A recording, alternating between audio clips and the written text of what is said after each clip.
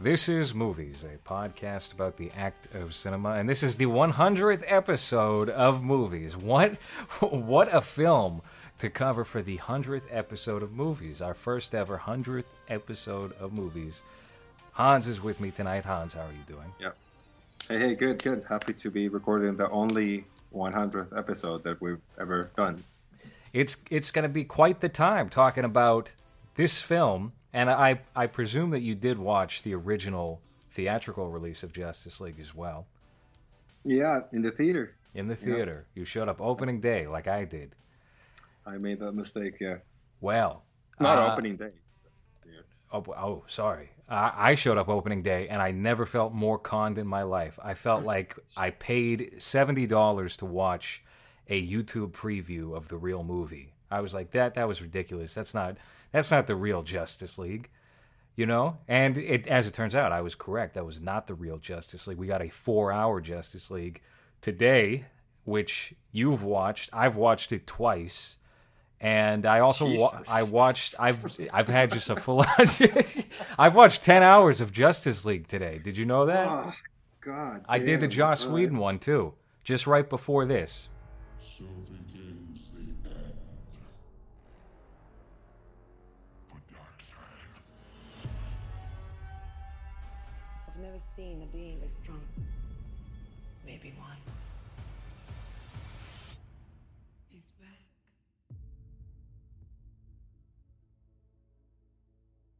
I spent a lot of time trying to divide us.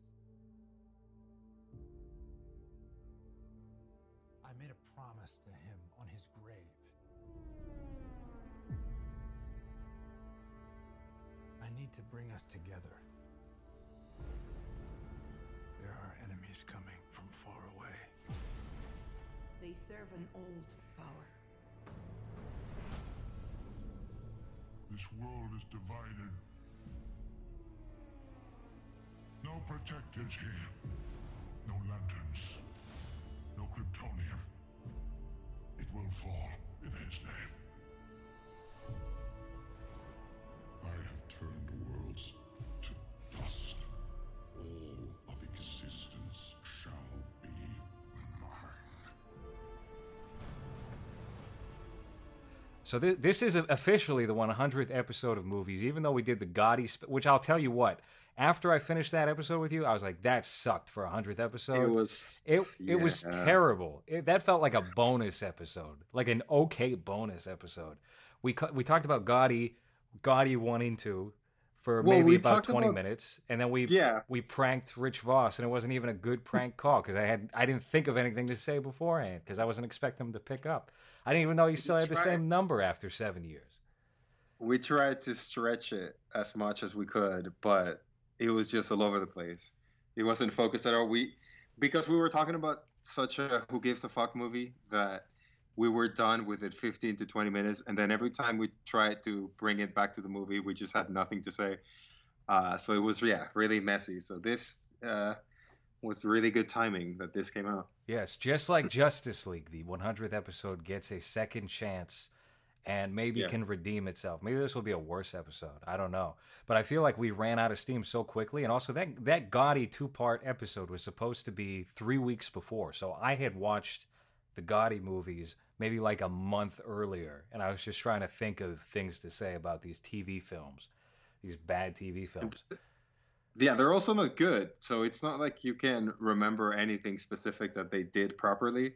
It's just any other gangster movie thing. Like nothing special happens in either of them. So it was really difficult trying to come up with points or things to talk about with that horseshit. Right, and they're also not especially bad either. The 2018 Gotti's bad, but it's not even as bad as people made it out to be. So you can only talk about, Pitbull on the soundtrack. Yeah, there's clearly stock footage that they did not even color grade to match the rest of the movie. The performances are terrible. Yeah, okay, we got it. We're done in 30 minutes. So this is the official 100th episode. We're going to retcon that to 101. So it's a celebration of officially 100 episodes of movies. And then Videodrome, which we've already recorded, that is now 102. And you can get that right now. You can get those 2 episodes right now. They won't be out for another 2 weeks. But if you go to patreon.com/lowres, Both are available in video and audio. And we're going to be throwing this up on YouTube for free. This video right here as incentive. So, what did you think? Here's the deal. If you guys don't watch Civic TV, if you don't really follow a lot of these podcasts, Hans is a big-time Zack Snyder contrarian, Right. along with Jerry. But Jerry's got a worse attitude about it. Jerry is like full of violent hatred for anything that could be gleaned as positive about Zack Snyder. I said, hey, maybe I'll do chapters for Mass State Lottery. And he said, that's a fucking stupid idea. Why would you ever do that? That's the stupidest fucking thing you could ever. Sorry, I'm coming off a little too aggressive here. It's because I don't really care about anything that much to get that invested. And I don't hate Zack Snyder. I just don't think that he's what a lot of you guys think he is. Like, I don't see him as that. I think he's very serviceable for what he does. Like, he's good at what he does, but I don't think his movies have that rewatchability factor really. Like, if you see them once, you've seen everything.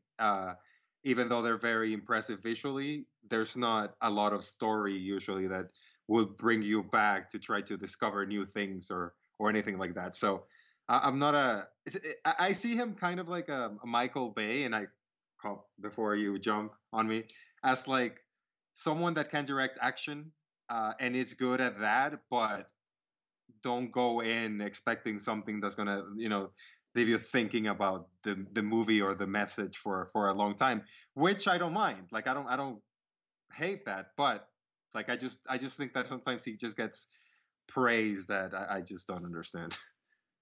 You don't think that he is one of the great philosophers of the modern era? No, I don't. No, no. Just the way he speaks too. Like, it's, I don't know. It has the what's the Black Swan director thing? Darren Aronofsky. Yeah, where you hear them talk and you're just like, oh right, He's such a pretentious New York City asshole. Yeah. Who thinks he's better than... I mean, look, Darren Aronofsky is a very good director. What he's doing nowadays, terrible. Unwatchable trash.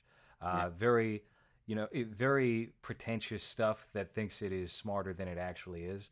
And I don't see much value in Mother. I don't see much value in Noah.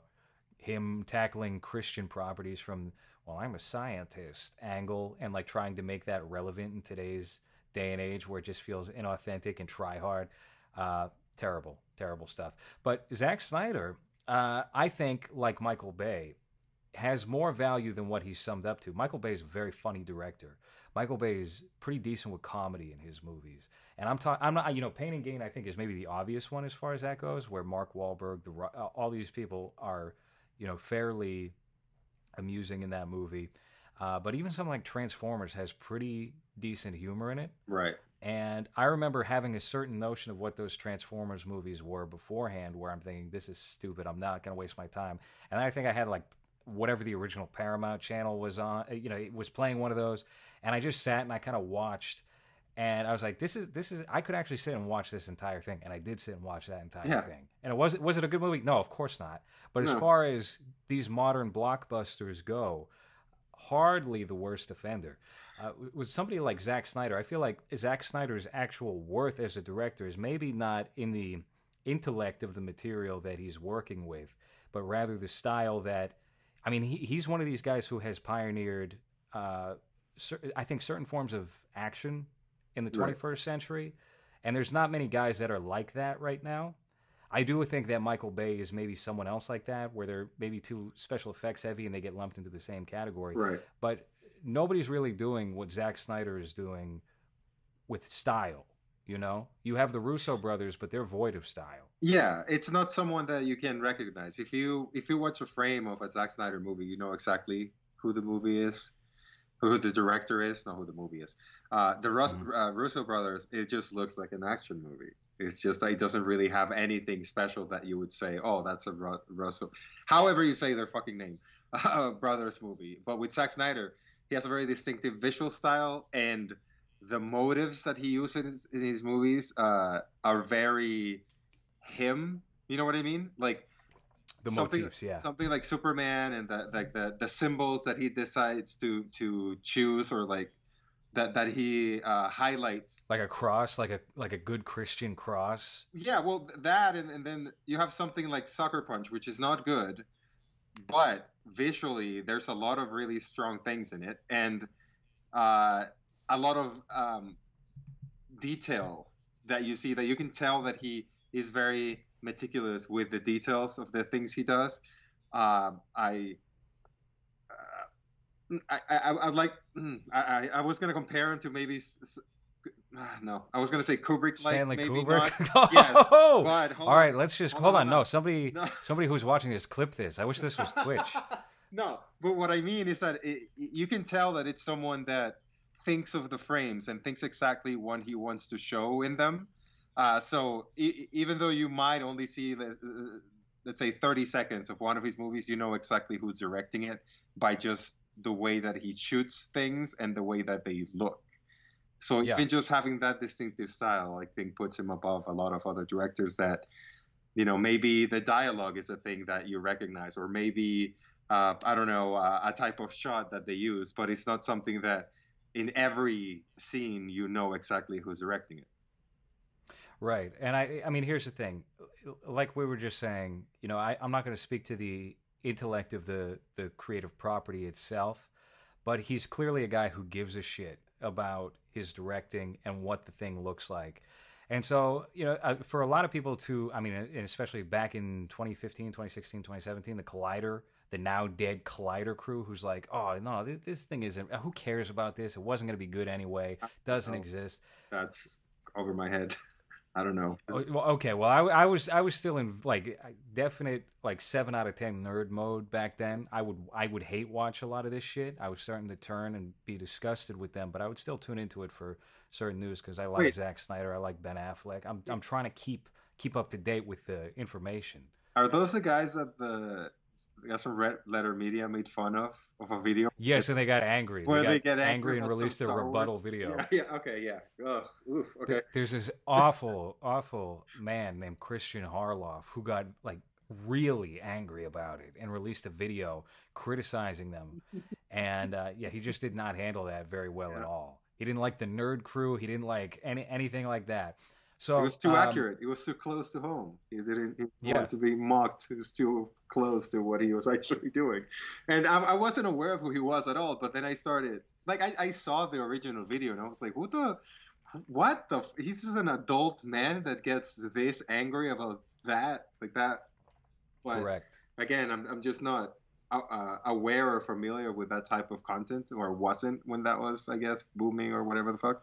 So it's just that type of movie reviewer, journalist, person who's been groomed by the likes of Warner Brothers and Disney to give their films good reviews. They send them gift baskets. They invite them to premieres. I mean, we're talking about a post Ain't It Cool News era of journalists where they really feel like they have power to determine the narrative. And these are unprofessional people. Otherwise, we're not talking about Woodward and Bernstein or Roger Ebert and Siskel. These are just nobodies who would have been sitting around playing with toys at age 33 years of age. And they would have been nobodies if not, for the fact that they moved to Los Angeles, met the right people, and then got roped into a YouTube channel. So they have all this not real authority, but they have some sort of sense of power. And one of the... Go ahead. Go ahead. Sorry. It's because if we move on, I'm going to forget. I think that I know that. That's what I'm letting. They also came out at a perfect time where that type of content didn't really exist unless you went to a mainstream channel, but then they wouldn't go as in deep as them, or you wouldn't have a dork or a huge nerd like them giving the news. So that was very new and very much different, I guess, a different way of getting that type of content. So since there was no many people doing that, you didn't really need to be that interesting or have that great of a personality, as long as you were the 1 out of 10 people that were doing it. Correct. Yeah. I mean, the real people that were kind of big figures as far as that circle goes were John Schnepp, and he did a pretty good documentary on Superman Lives, the Kevin Smith, Tim Burton dead Superman project. That's still worth a watch. I think that's an interesting documentary. And John Campea, who was just an obnoxious asshole who was wrong about everything and humiliated himself and had to be forced out of his own company, which I think was Collider at the time. He was like the main guy there, and they had to push him out. And, he's just been flailing ever since. And all these people were like, no, there's no Snyder cut. Stop with this narrative. For whatever, it was just around that time where things were becoming unnecessarily polarized in like a similar way to politics were, where it's like, well, if you don't like Marvel, then that means you're like a Trump guy, or if you like Zack Snyder, you're a Trump.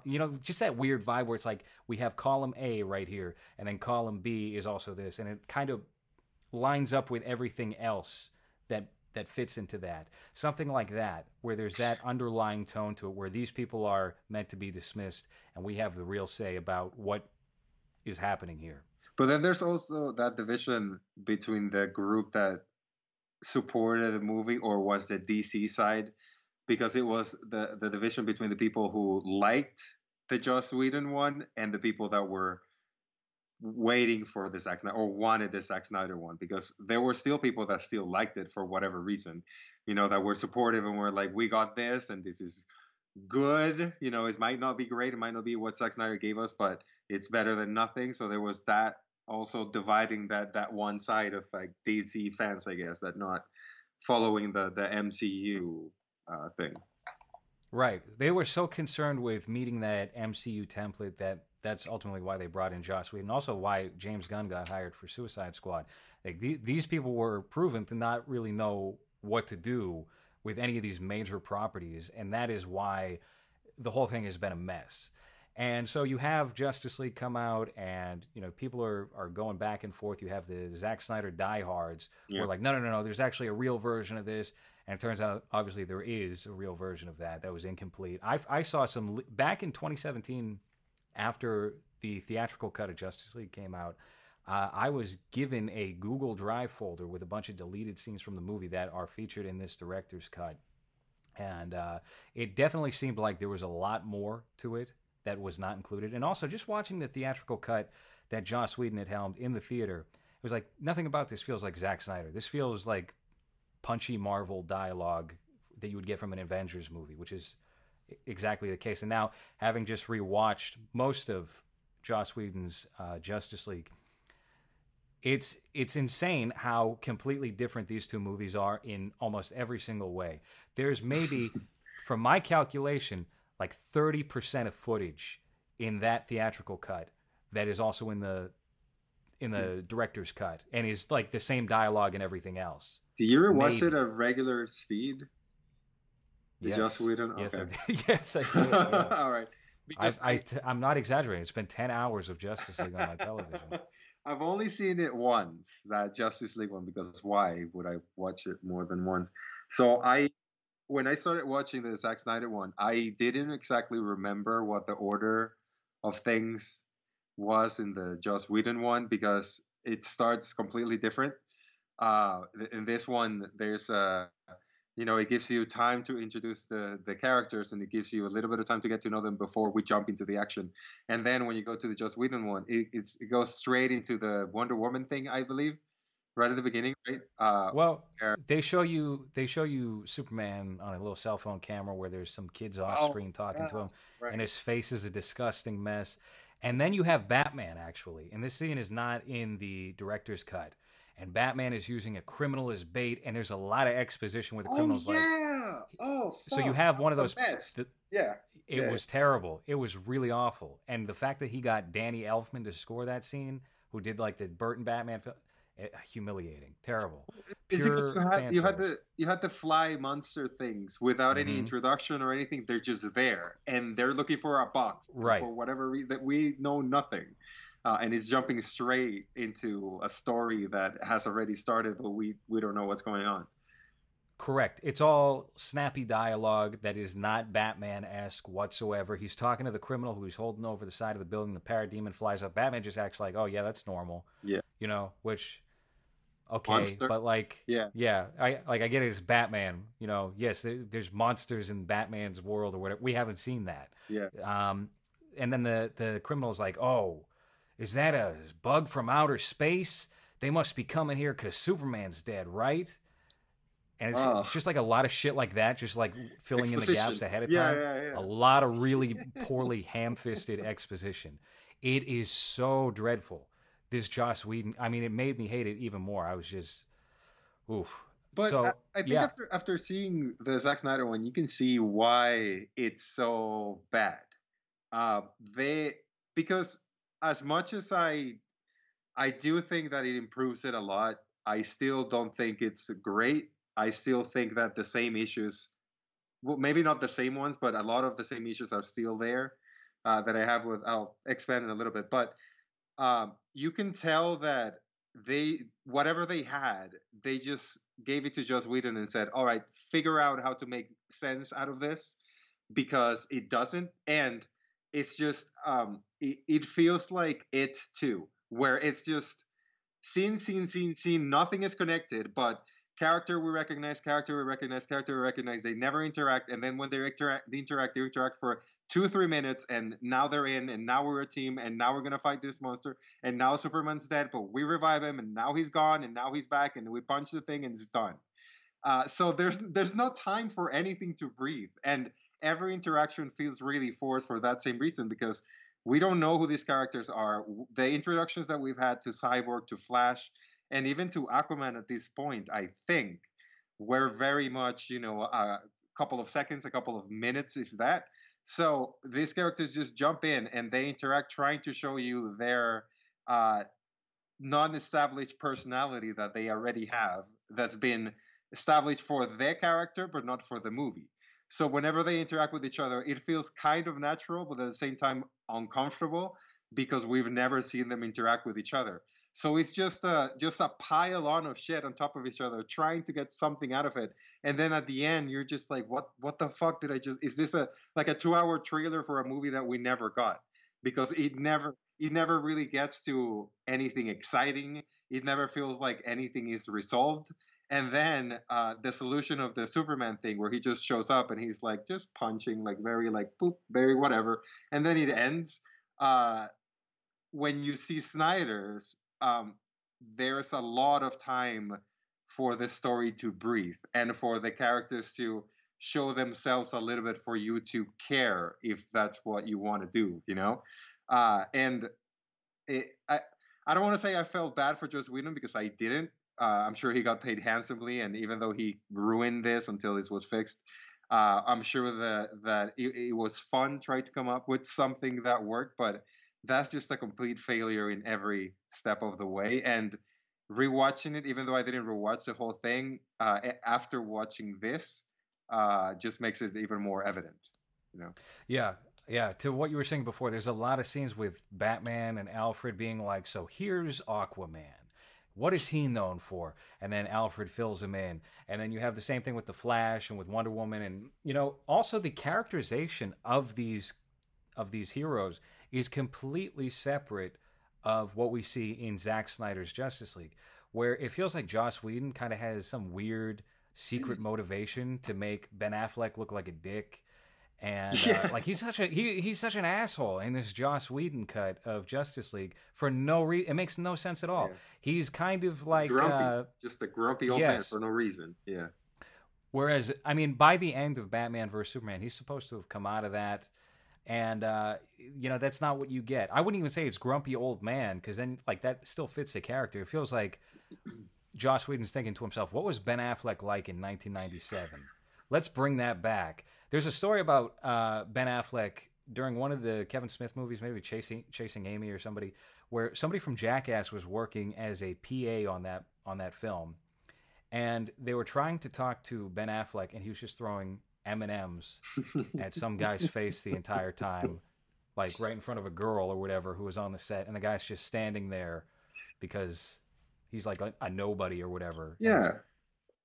And I mean, he's a jock from Boston in the 90s, right? So that's what you expect. He's that stereotype from every movie from the 90s, where he's just like a dick that's good looking and gets away with it because he's big and good looking, and that's it. And it worked for him. I don't think he can do that now, but it worked for him at that time when, in the 90s, where you could do that shit and it was fine. Right. It's I can exceptional. definitely say that this had to have been Joss's doing, to make him that type of Bruce Wayne. And then you have the Ezra Miller character, who is much more of a star in the Joss Whedon one, and he is probably the worst aspect of either one of these. I find him insufferable. He's annoying. He's got more like really poorly improvised lines in the Joss Whedon cut where he's talking about brunch or something, and it doesn't work at all. Just he's sputtering for minutes, and it's just bad. It's really bad. The humor in it, awful. It all feels like Buffy the Vampire Slayer. And also the Steppenwolf design and character. This might be the biggest improvement, because I don't even think that Cyborg is that good in the director's cut of Justice League. I know you were complaining he was like whiny or something. I completely agree with that. Yeah. I think that character, I understand his purpose and his function in the story, especially as somebody who is maybe not given enough screen time in general throughout the series of films. But does it add much? No. And it kind of feels like it takes away from the Batman character and also the Superman character. Yeah. So you have a lot of Cyborg, and then you have like the all-star superheroes, and you don't really get too much out of that over 4 hours. So just to what I was saying before, though, this Ezra Miller character is relied on for so much humor, and it just does not work whatsoever. The Wonder Woman character is made to look dumb and kind of pointless at times, which is confusing. And also, he's pervy. There's a lot of pervy scenes in the Joss Whedon one where the Flash is laying on top of Wonder Woman. Like, that was not in there. I don't remember that. Steppenwolf has weird lines like, "You're gonna love me. You're gonna suck my dick." He's saying stuff like that. It's like, what? Joss Whedon? With that you voice, put this in here? that list. Yeah. He's jerking off into plants. He's making them watch. He's holding himself in front of the door so they can't showers. get out. Yeah. But no, I was talking about Steppenwolf before. Steppenwolf feels like a much more developed character in this Zack Snyder one. He doesn't feel like some redundant, random CG bad guy, even though, I mean, he kind of is, and he is in the comic books as well. In the Joss Whedon one, he's got a face like a Buffy or Angel bad guy, too. The design is so much worse. Even though it's more human, it looks more artificial. There's less, expression going on. You see some of the close-ups of Steppenwolf in this version, and it all looks CG, it all looks fake, but you at least have like some real depth to the character's facial expressions, which is much more than you can say about anything that was arrived in theaters in 2017. Yeah, also, there's not much of a purpose on the Joss Whedon one. He just shows up and he wants the three, what do you call them? The Tesseracts. The Dragon Balls. He's trying to collect the three Dragon Balls because he wants to take over the world, or I don't even remember if that. It's all the same plot in all of these intergalactic global conflict. It's all the same thing. They got to collect the thing before the aliens collect the thing. But in Whedon's, the Darkseid is not included, right? I don't remember. No. It's just they make Steppenwolf the Darkseid character, and it's like they again, more exposition. They give you a chopped up version of the big battle that's in this movie between the Atlanteans and the Wonder Woman people and the whatever. Green Lantern shows up. He doesn't get his hand cut off. He just gets stabbed or something. And then you have the really bad, not finished CG, choppy Steppenwolf, who is taking the place of Darkseid. The motions are all clunky. It's bad. And it's just, again, generic plot. He showed up on Earth one day, and then he left because he got so embarrassed he lost. And you don't really give him a reason other than, well, they beat me once, so I have to go back and get revenge. In this one, in the Zack Snyder one, you at least give him, not much of a backstory, because why would you? But at least you give him a purpose of, I want to impress Darkseid, and I want to, make myself worthy of his respect or whatever. As shallow as that is way more than what we got from him on Joss Whedon. So at least there's a reason for him to be evil. In the Joss Whedon one, it feels like he just shows up and he's like, "Hey, I'm evil guy, and I'm gonna be evil because I'm evil." There's no reason for you to give a fuck. No reason for you to care or even think, okay, if there's a side that I can take where maybe this villain has a point, like with Thanos, for example, where his reasoning was kind of like, well, like it kind of makes sense because people are starving to death or whatever. But there's a reasoning there. With the Joss Whedon one, it was just I'm evil and I'm here to be evil and I'm powerful, I guess, until Superman shows up and beats the fuck out of me.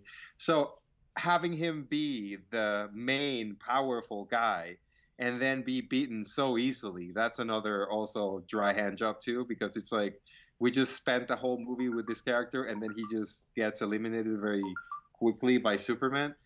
So Yeah. having Darkseid or someone more powerful than him being the real threat makes him feel maybe not more threatening because he doesn't, but at least there's a reason for him to be there. And it gives it an opening for, even though the setup for the next movie, it's pretty much on the prologue, or no, that's what it's called, right? Yeah, no, the epilogue. The epilogue, yeah. There's at least a reason for them to get back together, which is, Darkseid is gonna want to get the planet because this is the only planet that has beaten him. So the seeds are there. With Joss Whedon's movie, they defeat him, and cool, we're great. Yeah, we did it. All right, awesome. Yeah. High five. There's not even the idea that they're going to grow the Justice League out at all in the Joss Whedon one. It's just, now what do we do? We're all friends. So things are, there's not a promise of what's to come, and that's how Steppenwolf, I think, works in this movie, and why he doesn't work in that film is because if it's just Steppenwolf, like what you're saying, then who gives a shit? He's not even an impressive DC villain that they could have pulled. You could throw anybody in there, and if you had the Riddler for whatever reason, he's taking on the Justice League. If he has no motive, if he's just bad, that's going to be a little bit more compelling because the Riddler. It's a name. Steppenwolf is a D-list villain, so he works as the henchman, as like the failed guy who's supposed to handle the job. He's trying to impress Darkseid. The other guy is like, nah, he sucks. You shouldn't do that. And he's like, I told you he sucks. He blew it. Yeah. And Darkseid's like, yeah, I guess so. I guess I fucked up there, huh? But also, you don't really see him be that evil. You see him beat up some Atlanteans, and he beats up some of the warrior women, but none of them is the main one. So it's not like he beats up Aquaman, So you can compare to the powers of our heroes who are supposed to be the strongest, right? He's just beating minions. So it's not impressive. And then it's not really that threatening. When they fight him, and you can see that he's overpowering some of them, Cyborg still gives him a couple. So you can tell that, this guy is not really that powerful. And as soon as Superman shows up, it's done. So having him be the main villain in a movie where we're supposed to be uniting the most powerful heroes of the world never made sense, and it leaves you with a very that's it feeling.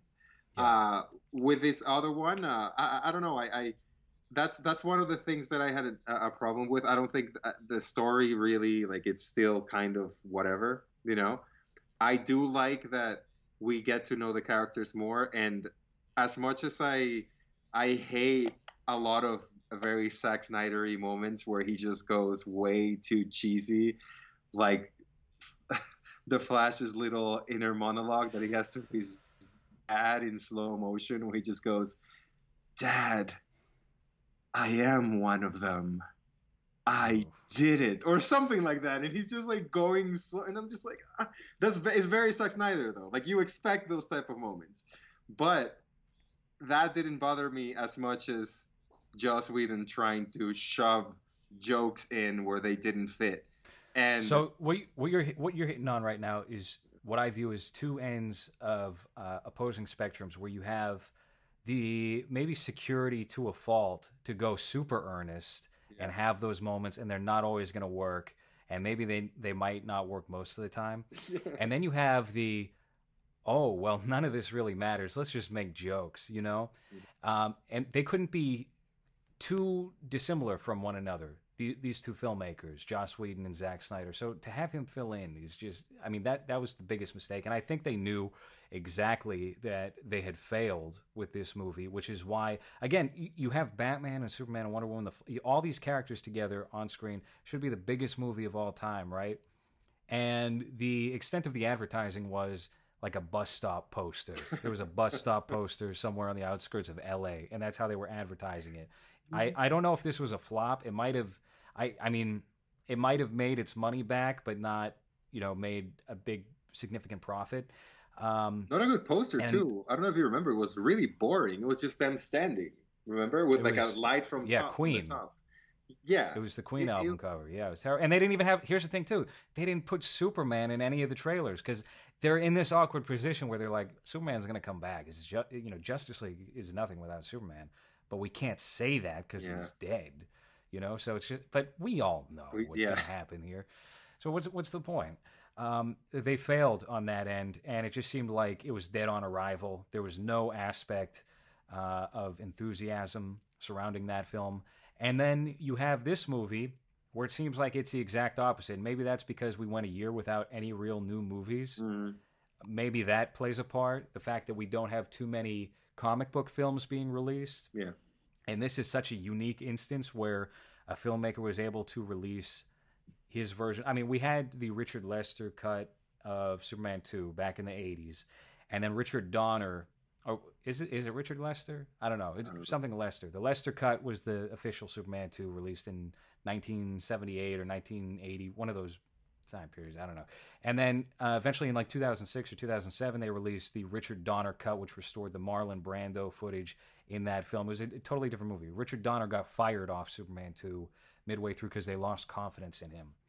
And that's when they brought in a new director. So there is a small precedent, but not to the extent of something this big, where you wind up getting a completely different film and one that is double the length of what had come before it. Yeah. And even within that 2 hours that might have been matched beforehand, there's still very little overlap between these two things. And I have to say, I've been looking forward to this movie for quite some time. I feel like it did nail the landing, and what Zack Snyder did in 4 hours of Justice League was probably equivalent to what Marvel tried to do over 6 or 7 films leading up to their first Avengers movie. I think he got that in one go for this movie. Even if we put aside Batman versus Superman, right? Everybody's aware of those characters. You have these nobody characters like Cyborg and I guess the Flash in this category introduced and I think established well enough, even if maybe they're not the best heroes or even particularly amusing or entertaining for the duration of their screen time, which I don't think that they are. No. I still think we get a good vibe of who they are within this story and also in this universe. Yeah, that's my biggest problem. Those two characters. I also feel like Aquaman is just a backseat driver, not a driver, just a passenger too. Like I don't think he does enough with him. I don't know what else you could do with that character because I'm not very familiar with Aquaman other than making fun of it because of how simple it seems to be. I think it's really funny that he has an ocean in his little, what do you call it? The pitchfork or whatever. The trident. Yeah. Because whenever he hits it or whatever, there's an ocean that comes out of it. So that's pretty cool. But I think that you could have done a lot more with that character that he ends up doing here. Kind of feels like he takes a big backseat. Same with Batman. That's one of the things that I didn't like about the Zack Snyder one. I liked Ben Affleck in it a lot more as Bruce, even as just Bruce Wayne.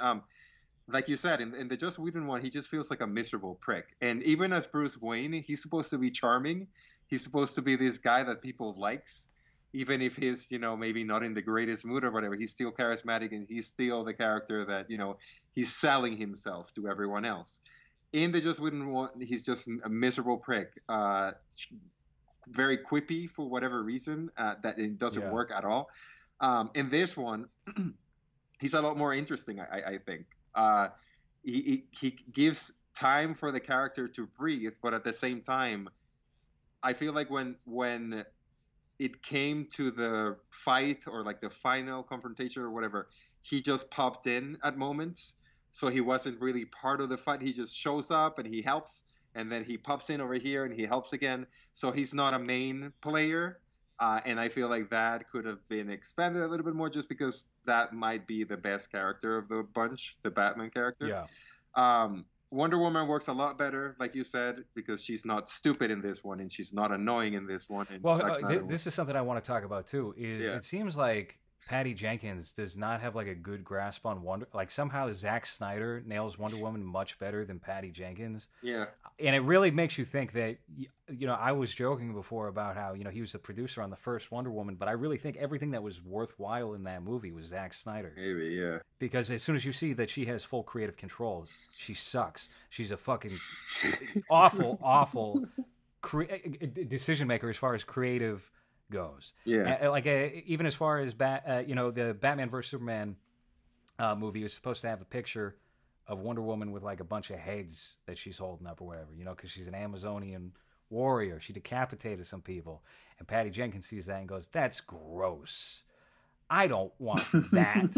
And so instead they throw in like a publicity still from the Wonder Woman movie with Chris Pine and what's his name from Trainspotting. And it looks like a publicity still, like the cast is just like smiling together, shoulder to shoulder, when it was like a kind of neat Zack Snyder-y 1920s. Oh yeah, I remember that image. Yeah.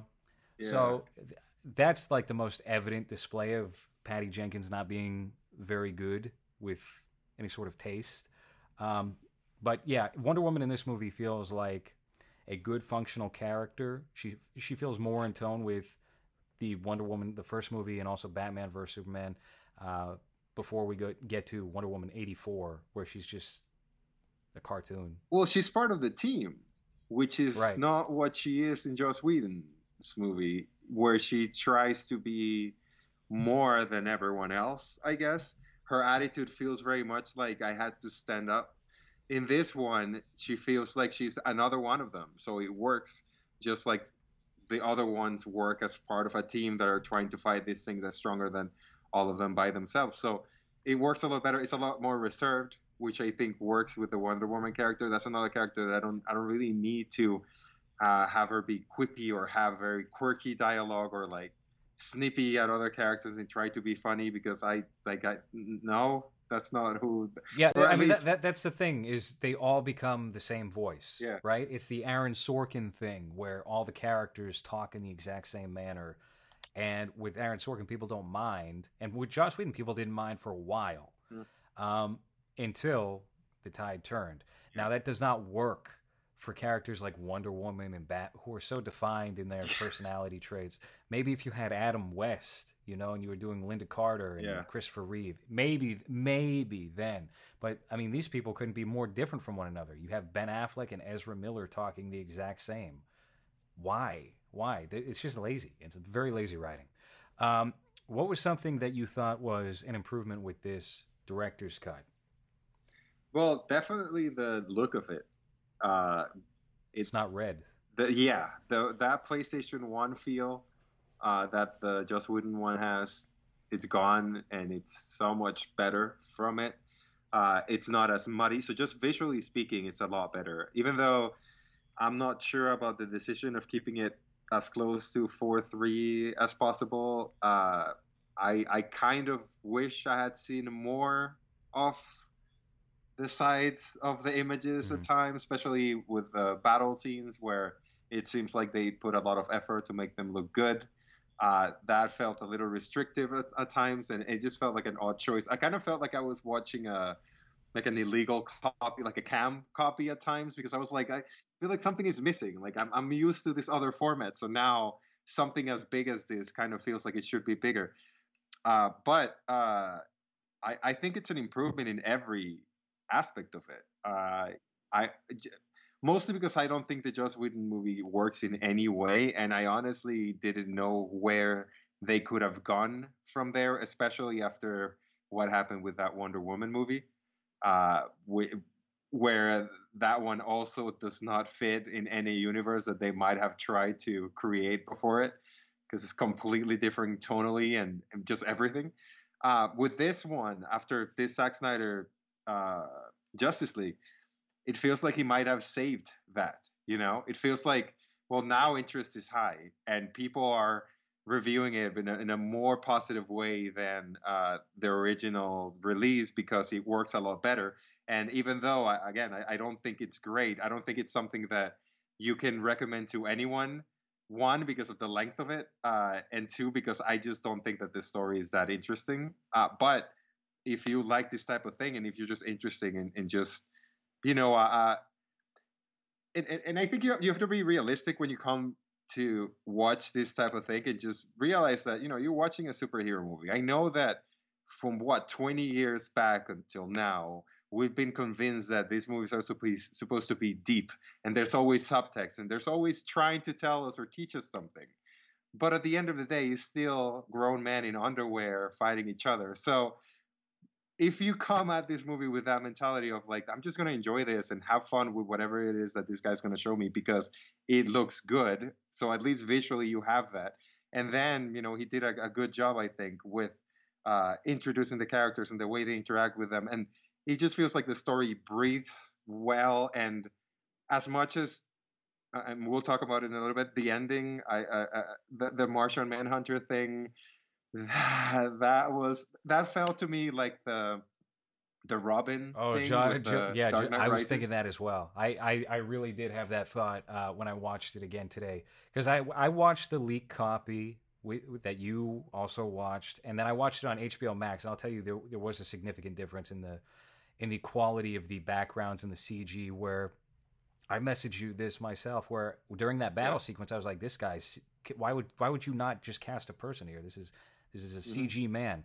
And then I see it in 4K, and it's like, no, that was a real guy. So that just goes to show the quality of that. And I thought it looked good for 720p, to be honest with you. Yeah. But in 4K, you can clearly make everything out, and it really does improve the special effects and the green screen backgrounds that looked a little more obvious with the lower quality video.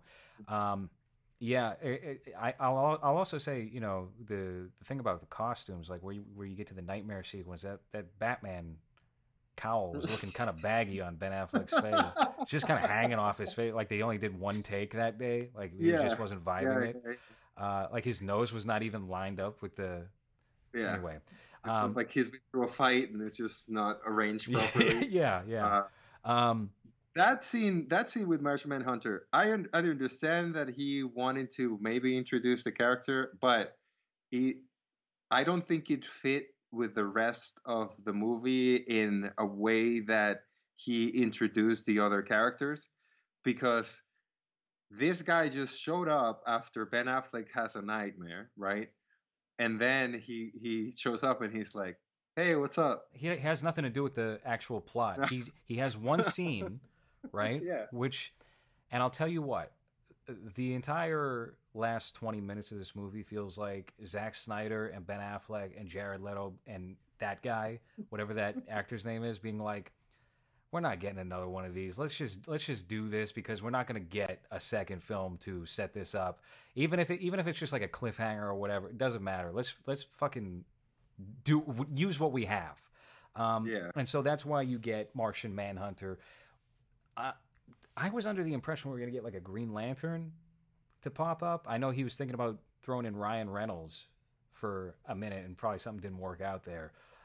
That would have been... I'm good without that, to be honest with you. Yeah, that's fine. That's okay. But to my point, what I meant with that comparison was that one of the things that bothers me the most about that Dark Knight Rises movie is that when the Joseph Gordon-Levitt character goes to get a bag that Bruce has left for him, the person says, "Oh, you should go by your real name, Robin." Robin, yeah.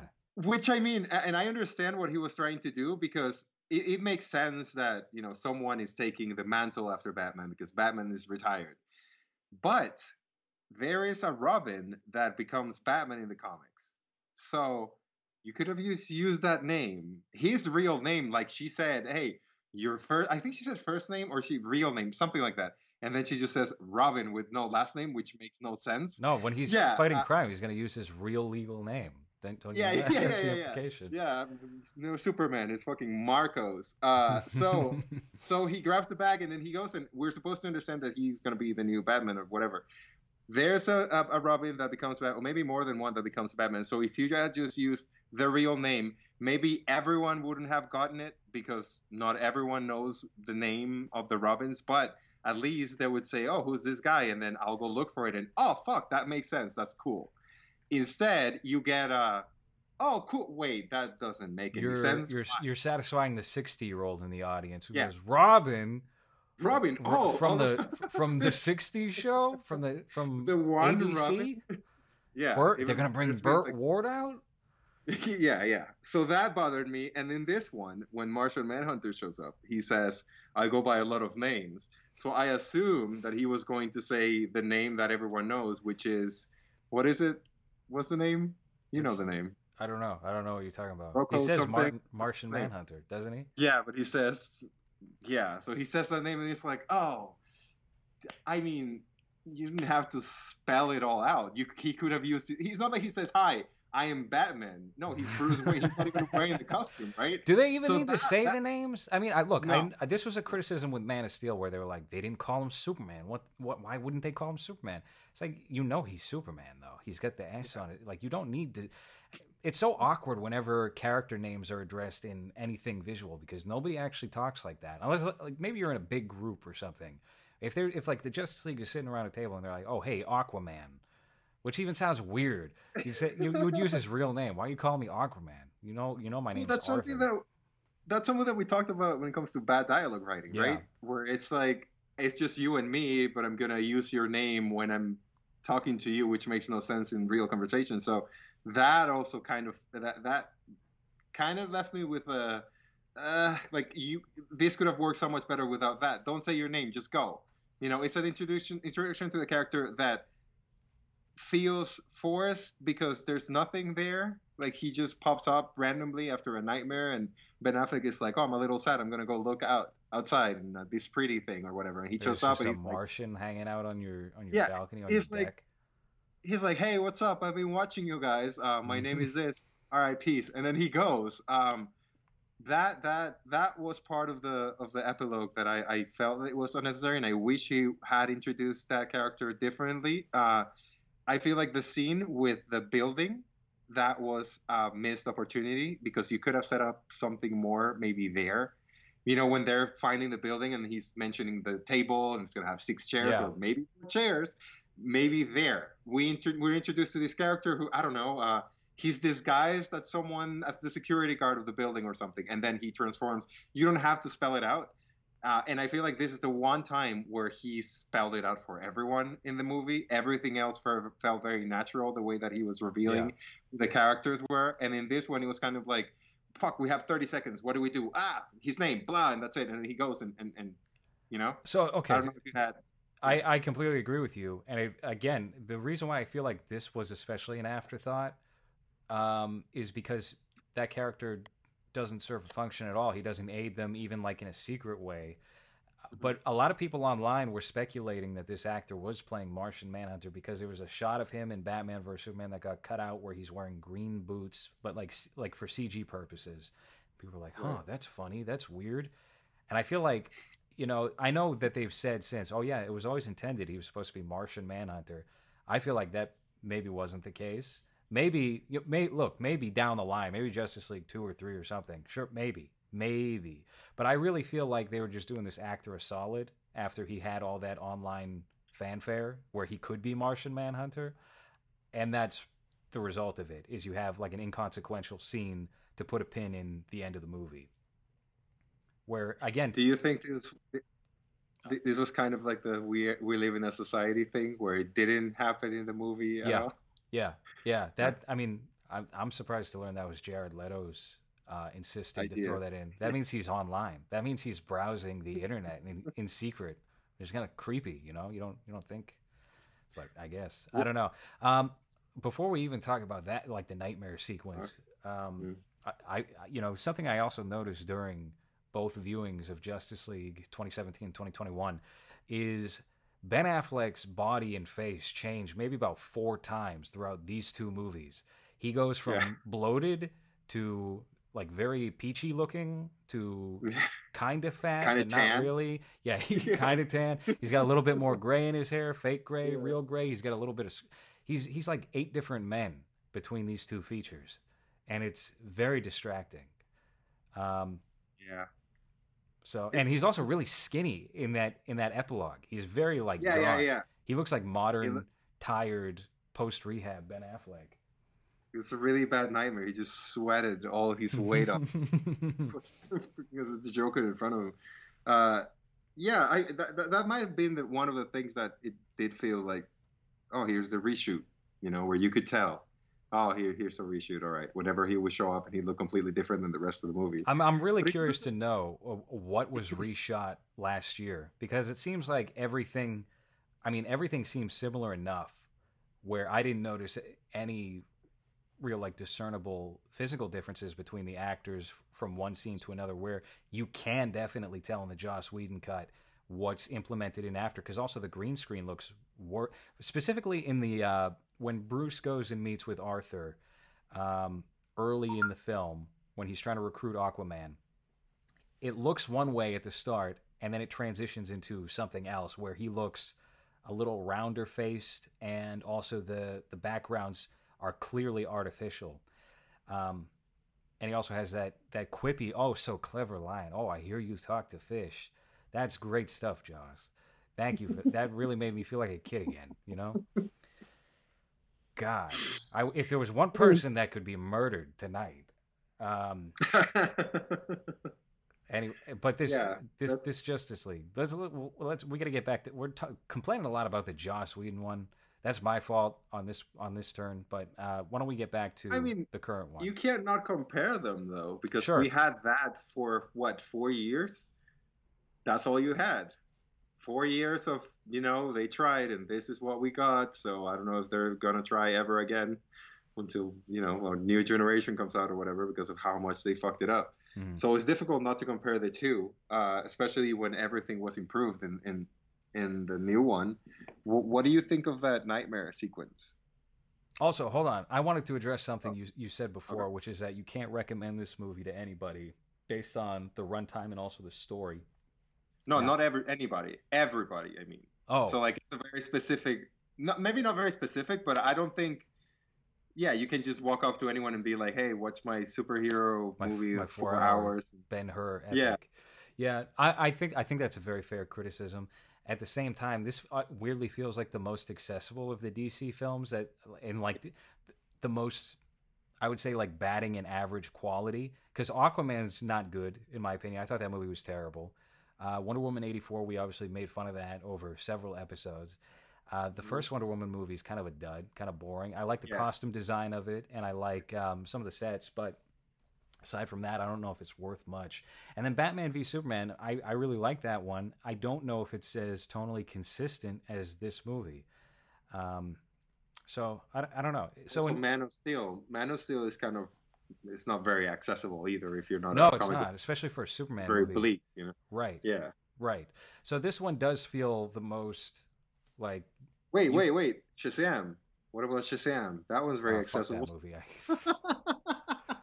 movie. I'll tell you what, I like that director as a person from YouTube or whatever, watching his videos. He's actually he's not like a Scott Derrickson type, even though he kind of is a Scott Derrickson type, but he's one of the more tolerable.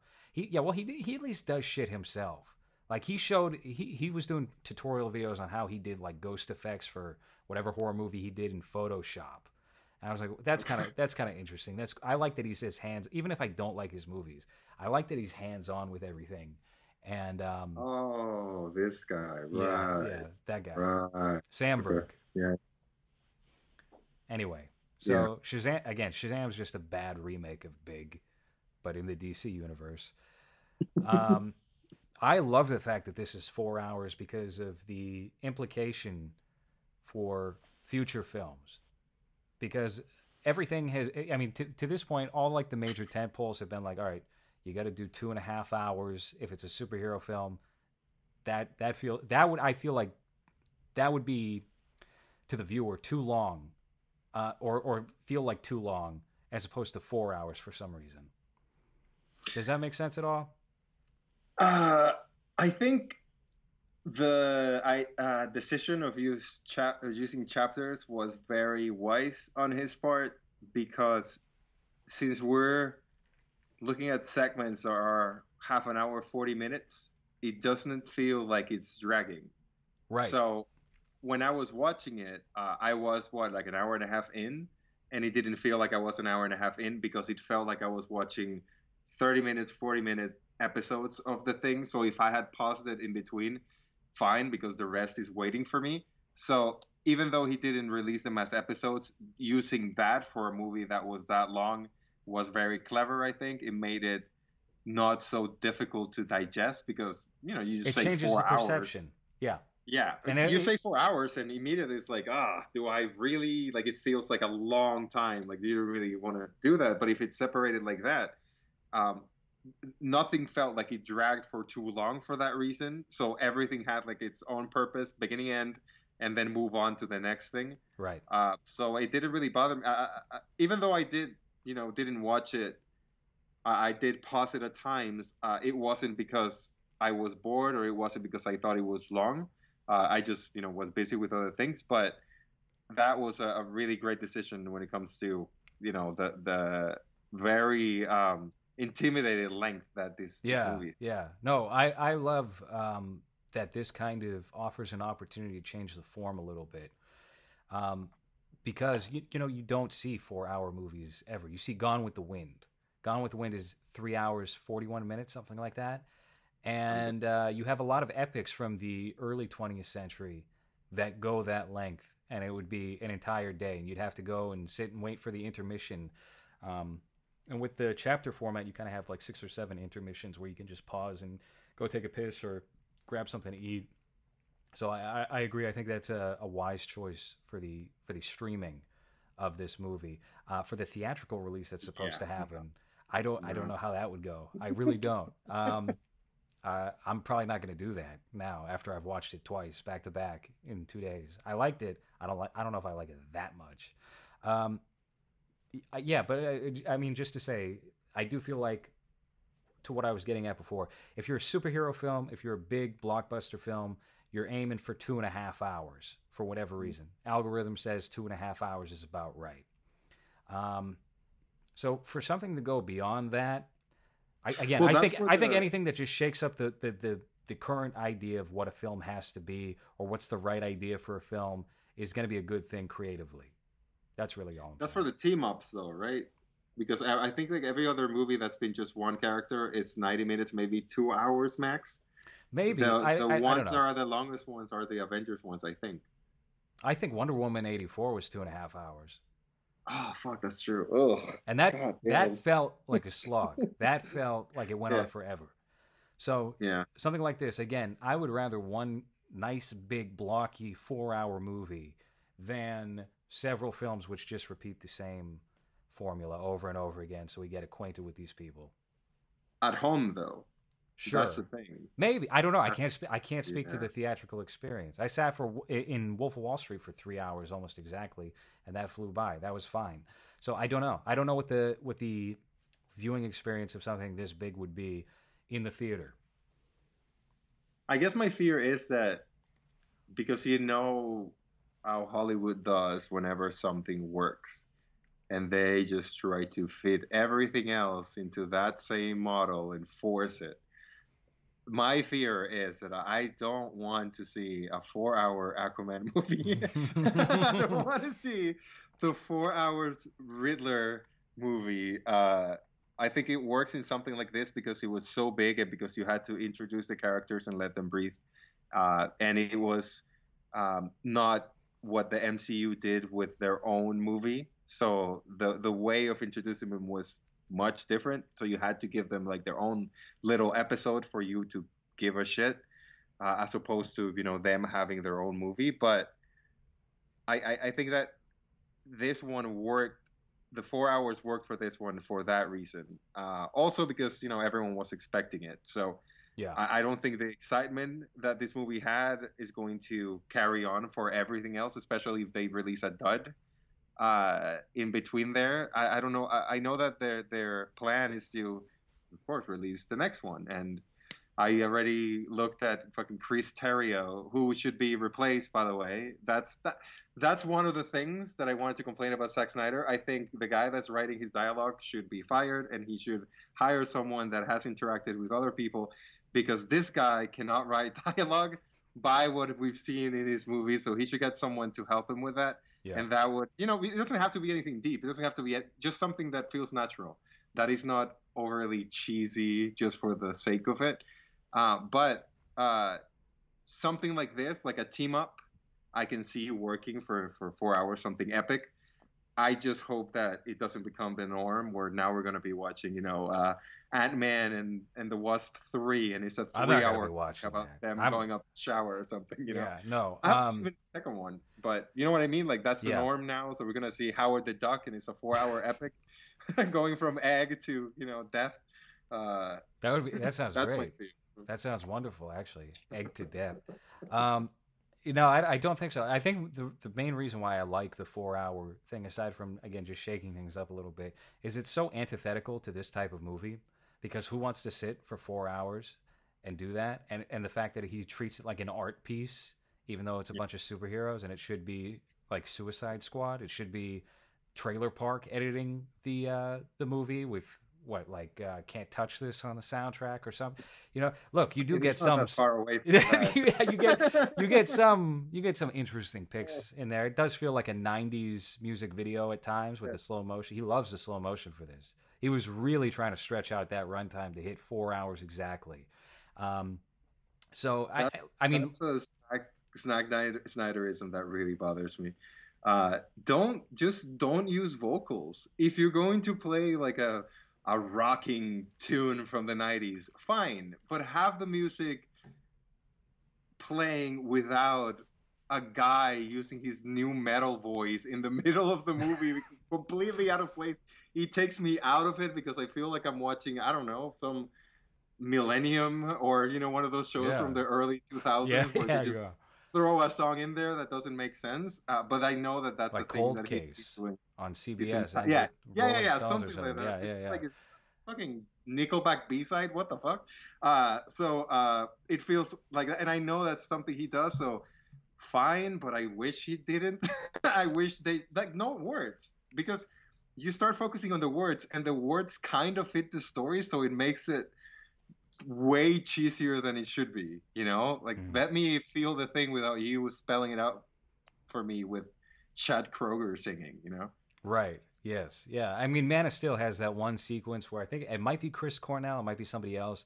That song Seasons, where he's just running through like somebody's backyard and stealing clothes, and it feels so. And that's the only song with lyrics in that movie, and it feels it feels like in Inglourious Basterds when you hear David Bowie chime in with Cat People after you have, a bunch of older music. It doesn't really. I don't know. It's not my favorite thing in the world. I don't have like an extreme hatred towards it. He didn't go with anything excessively cringe in this one, like compared to Watchmen with Hallelujah, which is the most uncomfortable. And I love Watchmen. That's one of my favorite comic book properties. But that scene was painful the first time, even when you didn't know what to expect. I'm in the theater and I'm like sweating nervously. Like, I'm sorry I brought you to this movie. That was tough. That's tough all the time. Anytime you play that movie, it's like, we got to skip through this scene. Yeah. Really too earnest, way too earnest. And it ends with Hallelujah here, but a different rendition. Not a very good rendition, I'll say. That woman's voice is putrid. Anyway, so let's talk about the nightmare sequence. Nightmare. Yeah. Oh, boy. Ben Affleck, Batman in a coat. What's the purpose of the coat if you're wearing 40 pounds of rubber on your chest? I don't know. It looks cool, I guess. Yeah. Looks like when the Ninja Turtles were disguising themselves in the city. And they were it does, yeah. And then, we see, again, so this is kind of like the last hurrah of everybody who's not coming back. So Ben Affleck finally gets to have time with the Joker. You got Jared Leto trying to redeem himself, and you got Joe Manganiello, who has a mohawk for some reason. Maybe he's working on another movie where he's like a punk rock guy, and he's just like, sorry, this is all I could do. Couldn't give him a wig or something, Just keep his mask on. We don't need to see his face. Just put his fucking mask on. That would be cool, like at the epilogue. Mm-hmm. But so, and also Amber Heard, who lied, awful woman who lied about Johnny Depp. And was like, stop beating me. Meanwhile, Johnny Depp's standing with like the police in the next room over, What a Yeah. sicko. What a sick woman that Meanwhile- Amber Heard is. Meanwhile, Johnny Depp is cleaning the shit that she just left in her bed, in his bed. It's just Yeah. getting the maid, getting fucking Panchita again to clean the shit that she left in the bed because she can, I guess. That psychopath. And they made him resign from that awful Harry Potter spinoff. They're like, look, we know you're right, but you're a guy. You got to go. So he's out. And then she pops up in this. And she has an accent. I don't know if you saw Aquaman. She doesn't talk with an accent in that movie. She talked with like some British or Australian accent in this film. Huh. It's the nightmare, you know? Oh yeah, things change. Everything He changes. Bruce Wayne misremembered her accent. He Of saw that she course. was blonde, so he was like, she must have an accent. She pops up at the beginning of the movie too. Does she have an accent then? I don't remember. I actually think she does have an accent in that. So this was all shot before they finished Aquaman. Willem Dafoe, what the hell is that wig? I know you were commenting on that. He looks awful in this movie. He should Yeah. never have long hair. Yep. Wow. Who did you compare him to? Cowardly Lion from Yeah, the Wizard yeah. of Oz. Because he has like curlies, but it's like slick back, but with like curlies on the side. It's really weird. It's really odd. Seeing such an old guy. I don't want to shit on him because I really like him, but I don't see him as that role at all. And when the credits were rolling at the beginning and I saw Willem Dafoe, I was like, what the? Yeah. I don't remember him in this at all. And then he shows up and he's like, oh, fuck, I wish I didn't see him. You know, I don't like him. Does he have I like him a lot as an actor for him to be doing this type of thing. Does he I have guess. worse hair than J.K. Simmons? Hipster like short wig on his head. Did you notice how he has like Yeah. that? Yeah, it's like the little Hitler Youth. Yeah. Yes, yeah. That looked awkward I- as hell for a 65-year-old man, 70-year-old man to have that. I think it's worse because it's wet. He's supposed to be underwater, so he's just wet. He's just Right. like a wet rat. Yeah. Yeah, it's not a good look. And I like him a lot, so that was kind of upsetting to see. But to go back to that nightmare. Well, hold on. Oh. Speaking of nightmares, I just have to excuse myself for just one moment. So if you could talk about your favorite Willem Dafoe roles for just literally 1 minute while I am in the next room over urinating, that would be fantastic. Right. So my favorite Willem Dafoe role is when he played that guy in that movie where he has the short teeth. I don't remember what movie it is, but he's like a burglar and he wears a pantyhose on his head and he has really short teeth. He's very creepy looking. He has very short teeth. I think he's kind of retarded, but he's a killer, or at least looks retarded. As you can see, I'm very good at remembering details from movies and things I like. But I just have a very vivid image of him with those very short teeth and wet mouth, terrorizing some woman or something. So even though I can't remember the name of the movie or that role or whatever it is, I think that was the most impactful Willem Dafoe I've ever seen. I like what he's doing with what's his name? Paul Schrader, is it?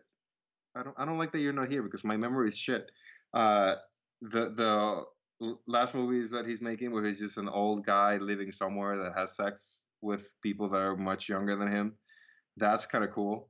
And I always enjoyed him in Boondock Saints. I think he's probably the best part of that first movie where he plays a lady, you know, seducing a guy. I don't know if you remember that. In Boondock Saints, Boondock yes. Saints. That's Yeah. a classic Boston film.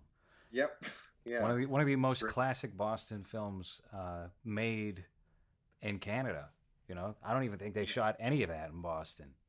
So that's a great time. That's a good double feature with Justice League, Zack Snyder's Justice League. Plenty of action in both. So let's talk about that nightmare sequence, huh? Wait, so hold on. You weren't here. And I know you know this movie because I couldn't remember and I didn't bother looking for it. What's the Willem Dafoe movie where he plays like a retard, but he's not? But he's like a killer or whatever. He has very short teeth and he's very creepy looking. Wild at Heart. I just watched this That's the other the one. day. Yes, where that's the one. Okay. he has Joss Whedon's teeth in that movie, Yeah. and he's like a bank robber or terrifying. something, but he's a psychopath, and he's great in that. That was like his first or one of his first weirdo roles. You know, he wasn't known for that in 1990 when that movie came out. So, nightmare sequence. Nightmare. This was all afterthought. This was all shot in 2020, and you know, why don't you start with this one? It felt like what you said, that hey guys, we might not get a chance to do anything with you, so let's add you in here and let's riff for a couple of minutes so we can add this scene and have Jared Leto kind of redeem himself a little bit, which I think he does. I didn't mind him when he starts laughing out loud. That was kind of I didn't like his laugh, but I think his performance was good in this. It worked for what it is. I just don't understand if it makes any sense for it to even exist. It doesn't. And again, it's like they're explaining things to each other that no, it's all exposition again. But in this case, I feel like it's okay because again, we're not going to see that ever between these characters. It was alluded to before with the Robin suit, with the haha, and then in Suicide Squad, you have some really MTV style editing that implies this and that and doesn't even make sense within the timeline of Joker killed Robin 10 years ago and Harley Quinn was born in 1990, so that makes her a 60. So what is he? What's going on here? He's up to other illegal things? What's going on? He's grooming Harley Quinn, who's in health class?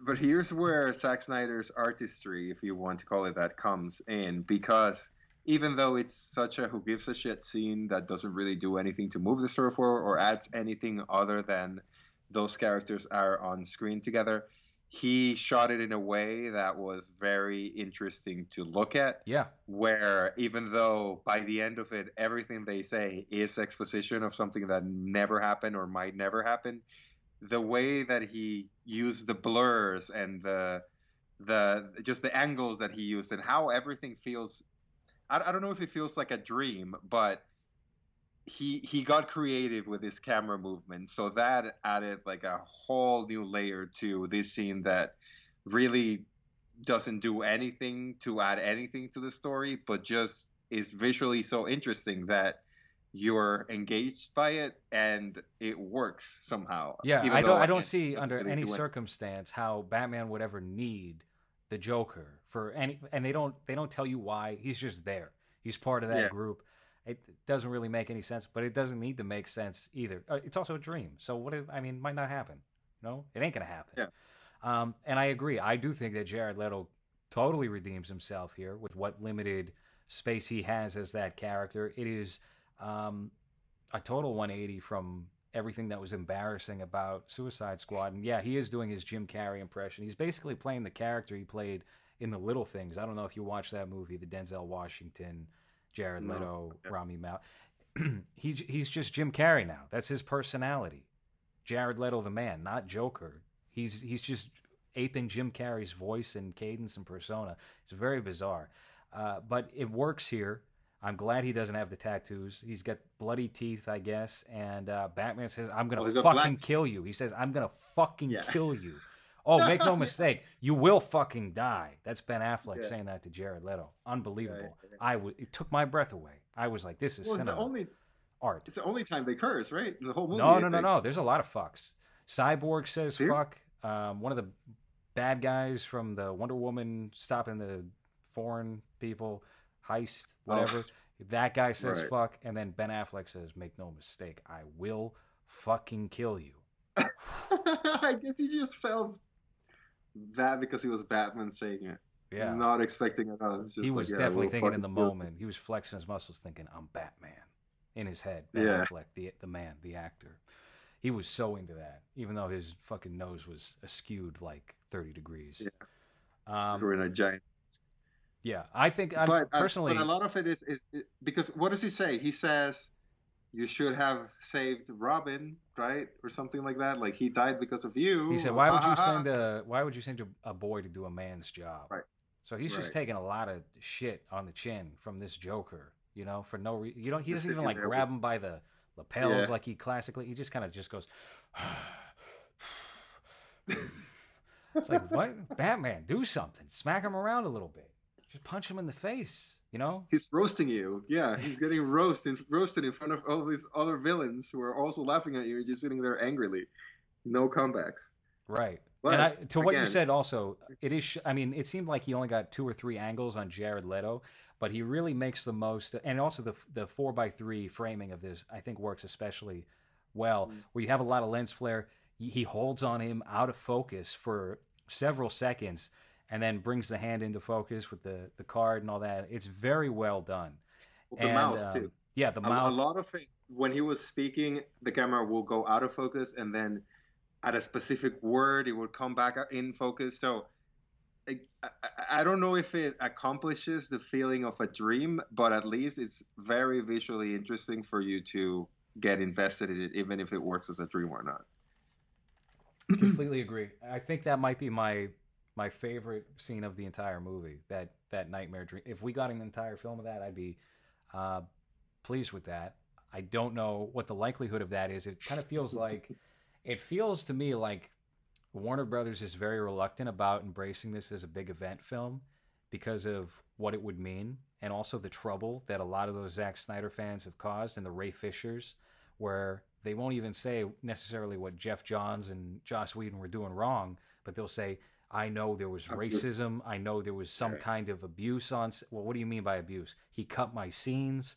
Okay, but what is happening here? There's an investigation. They shut down the Is it the police? No, it's some guy who works for Warner Brothers. What does this mean? I don't know what I'm supposed to be caring about here. You know, there's a lot of people upset about this, and I don't know anything. There's nothing out there. I've looked it up. It's what? Joss Whedon was kind of a shitbag on the set? Okay, that's not new to Hollywood. Like, this guy was not... Yeah, you can't be... This Ray Fisher guy... Can't even be... He was can't not... even be mean in Hollywood anymore. If you're successful, Yeah. you can't treat people like shit anymore. What the fuck? Why would I want to be successful then if I can't step on other people? Right. Now you can't. Ben Affleck get would be removed from this movie if they knew he was throwing M&Ms at that guy in 1997. Yeah. So you have a Yeah. Ray Fisher who has not worked in films previously, right? He was doing stage work, which is a very different thing entirely. And then he gets a taste of Hollywood. He doesn't like it, and he winds up getting blacklisted, right? What he's doing just seems kind of whiny and childish. I don't know the extent of what he's talking about. So that's my perception until I actually see anything that matters that can be held in a court. And it just seems like, is the juice really worth the squeeze with this one? Even if it makes somehow, even if subscriptions go through the roof on Zack Snyder's Justice League, is it going to be worth it if you're having these sycophants bullying you and attacking you and harassing all your people and maybe making things up entirely? Maybe not. They weren't wrong in the case of the film getting co-opted entirely and how they really mistreated Zack when his daughter committed suicide. You know, that's all dark. That's very dark. But at the same time, you got a company to run, and you can't have these people hovering around you, pushing you to do the next thing. Well, I guess that's the fear, that the monster that they create, like, this sets a precedent of any director that, you know, people might have liked his movie a little bit or have a special place in their heart for their movie. But like our friend, what's his name, was trying to do with Fantastic Four. Good old Josh Trank. Yeah. Well, he came out saying that it sucked or whatever, but didn't he try to? Oh no, David Ayer wanted to do like the Suicide Squad. He was trying to get that director's cut or whatever. same gust of wind. He's trying to hop on, the Zack Snyder. Like, oh yeah, mine was taken away too. Yeah, but you're not a good director. Yeah. Sorry, you're not. You're not good at all. Then you look at what he's done since, and you're like, oh, you should not be making anything. You should not be giving money to hold any camera until you redeem yourself, because holy shit. But yeah, I completely lost my train of thought. So help me out. You were talking about how this sets a precedent that really you can abuse corporate individuals. Well, the problem with that is that the internet is it's a place, you know, where people with anonymity can get away with saying and doing a lot of things without any repercussion. Now, something that I've been watching recently is that people are saying, or there's a conspiracy about how it was Zack Snyder's fault that his daughter killed themselves or whatever. What? So Hold on. Are you giving this as a fake example or a real example? No, a real. Like on Twitter, I was seeing that there's people now saying that, it's kind of weird that she killed it, like the timing of her death or whatever. It's just like, you guys just have nothing to do. This is just the monster the monster that you create when you give them that much power. I understand that maybe this kind of needed to be done because of the size of the property and what ended up happening with it, where it pretty much derailed the entire franchise, I guess. But I think it sets kind of a dangerous precedent of, if you have masses of people asking for something that maybe is not on the plans of the person that's in charge, whose decision is it going to be? Is it going to be what everyone wants? And at the end of the day, when directors try to please everyone but themselves, they end up making things that are not accessible for anyone. So then it's just shit. So my fear is that, okay, so at the end of the day, I know that the directors don't have all the power in the world unless it's Zack Snyder, especially if they're working with a machine like Warner or like Disney. So that's already taking some artistry away from them. But then when you have a group of angry fans on top of that, they're going to be putting pressure with the company saying, we're not going to buy your shit or whatever. At the end of the day, is the power or the little power that they give them going to be the director, or they're going to just use them as a figurehead to please the fans, Right. I don't know. I kind of see it as a neutral pivot, because this exists in other forms. When people start picketing for X person to get fired over tweets or this or that, I mean, we always talk about how that should not occur, but it's a thing. It's something that happens. It's happened for a while now. This is nothing new. When that TV show Jericho on CBS got canceled like 20 years ago, people mailed peanuts to CBS headquarters as some form of rebellion against that, to protest the cancellation, and it worked. They brought it back for one extra season. And now it's on like the CBS or Paramount Plus app for what, and a lot of other stuff is not. So, I mean, I don't know. I think people are going to mobilize no matter what. The internet obviously makes that easier. Social media makes that easiest, and I don't see there being an overwhelming negative or positive to come of this. It'll result in some bad things and some good things, and nothing will really change. It'll be essentially the same level it is now, I think. I don't know. I'm not too worried about Hollywood people being bullied into doing this or that if they shortchange somebody on a set or co-opt a director's vision. I mean, I obviously this is case by case. It really depends on what the situation is. In this instance, I think it was warranted, but it's all entertainment. It's all junk. So. Well, that's how we see it, though. There's people that are very passionate about this movie in particular and making sure that it gets done. I know that a lot of them are from like Nigeria and Turkey or whatever. A lot of those accounts, because a lot of them nothing are else like, to live for. My God, Zack Snyder. I'm tweeting from my shack or whatever the fuck. But yeah, I don't know. I like that this was made because it did fix all the issues that the movie originally had, and they would definitely be in a much different standing now if this was what was released instead of what we got. I think Joker saved them a little bit from where that was going, I guess, when it comes to DC superheroes, but this completely redeems it. So if there's a track record of things that fans have done, if you want to call it that, I mean, I guess we have 100%, so it's a good thing for now. I guess we'll see what happens in the future, but I was talking to one of my Mexican friends earlier today about if it's worth watching this, because even though they do extend everything and it feels like a more enjoyable viewing experience than the Joss Whedon one. Is it that much different where if you're not a huge fan, is it really worth to sit 4 hours and watch it? And he told me that it wasn't because he didn't like it. But I don't know. I feel that I was happy with what was done. So my feeling of satisfaction when I was done with those 4 hours was completely different than the anger that I felt when I left the theater and I spent that much money Yeah. to watch that piece of shit. So to me, it is worth it. But again, like I mentioned earlier, I don't know if the 4 hours or if it's But different enough would for it everyone. be without that previous installment? If you weren't disappointed in the theater, would it really be that satisfying? I think does it stand alone as a piece of work without that being a factor? I think so. Yeah, I Hmm. think that it helps it right now. It's very good for it. I think that such a failure exists so that you're able to improve on everything without really having to do that much, or reinvent the wheel to come up with anything better. So that's good. But I also think that if you hadn't seen the Joss Whedon one and you just watch this, it's enjoyable enough where it works by itself.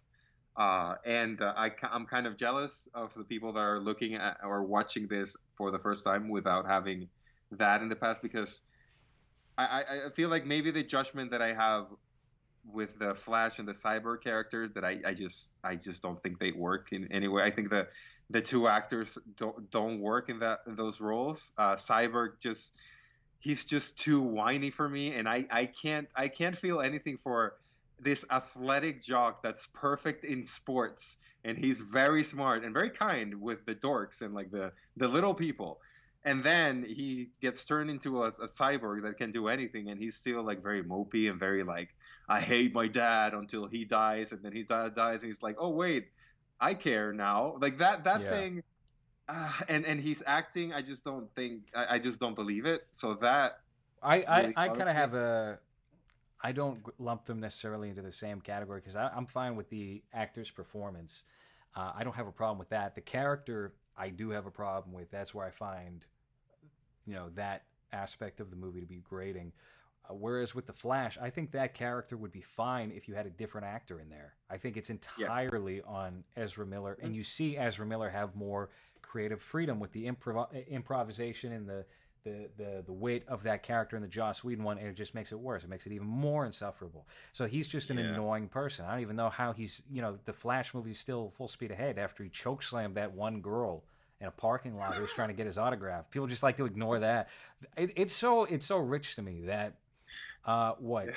I mean, not that I care about anything going on with Disney or Star Wars, but the whole Gina Carano thing, her getting fired Yeah. because what? She put up some like boomer meme about Auschwitz Yeah. with like Hmm. modern Trump supporters. She gets shit canned. Even Rosario Dawson is being threatened behind the scenes, and she's not even like a right winger. Meanwhile, you have Amber Heard shitting in Johnny Depp's bed, and Ezra Cutting Miller his finger off. Did he shoot cutting his cutting out cutting his finger off, and Ezra Miller knocking the lights choke out of some slam? girl, some fangirl. Just Undertaking choke boom. slamming some girl in Finland or something, Yeah. where it's okay, I guess. But because And no one talks about it, yeah, it's just under the rug. It doesn't exist. Never absolutely. happened. Didn't happen. We have millions of dollars riding on these two franchises. We can't talk about this. So I, you I have that.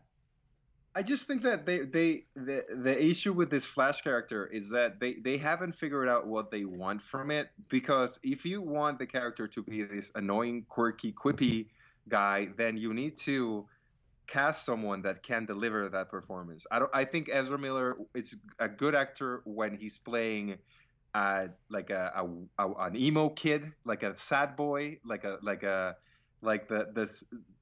perks the of being a bad son wallflower, right? of That's what you. someone. Oh, That we need to well, talk about Kevin. yeah, he's good in those roles. Like he's great in that. I believe in that character. But when you have him try to be quick and like very quippy and very like he responds to everything, even when someone might say something, he has to comment on it. But it doesn't feel natural coming from him. I just don't. You know what it believe feels like? that guy. It feels like a character on a Nickelodeon sitcom. It feels like Right. if you're watching Drake and Josh and they have a wacky manager, then you have Yeah. Ezra Miller in there making, cracking jokes, and it sucks. Yeah. It's really bothersome. That's one of the things that I think the CW show does well. As much as I'm not a fan of the show, I watched the first season and it's fine. But that guy, the guy that plays the Flash in that series, he's a little bit more reserved. And as much as he's not, there's not a lot of comedy in it. And he goes through, the sadness of his mom and dad or whatever, just like every other superhero. But he's a lot more reserved when it comes to his personality, so it works a lot better, even though he's the main guy of that, and Ezra Miller is not the main character on here. But I just don't think that they know exactly what they want from that character, because Ezra Miller is not that actor that can give you that. And it's very evident when you have him be a little bit more reserved in Zack Snyder's, but still, like, that annoyance is still there every time he opens his mouth.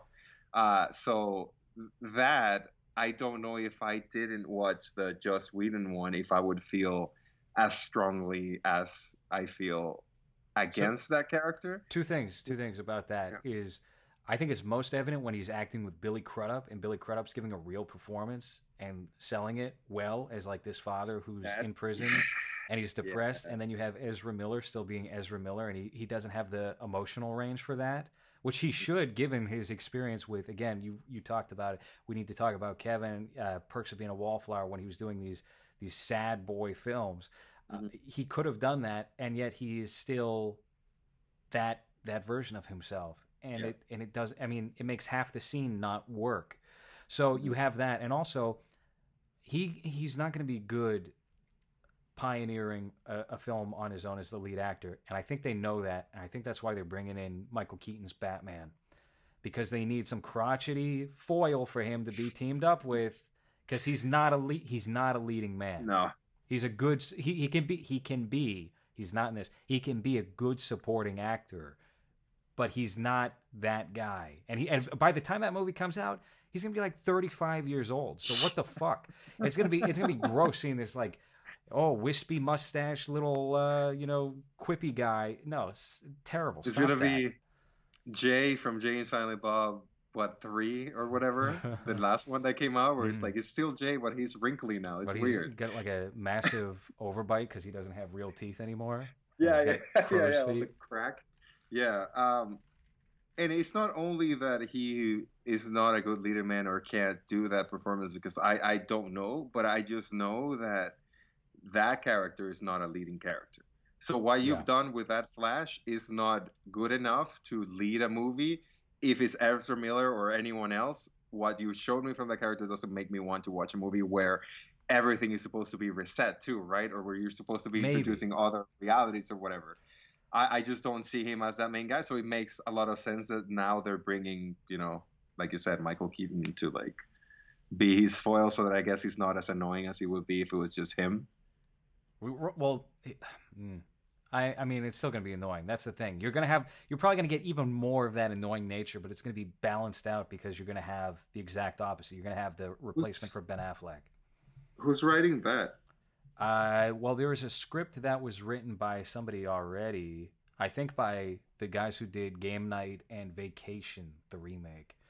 And Andy Muschietti is going to be directing that. He did It Chapters 1 and 2.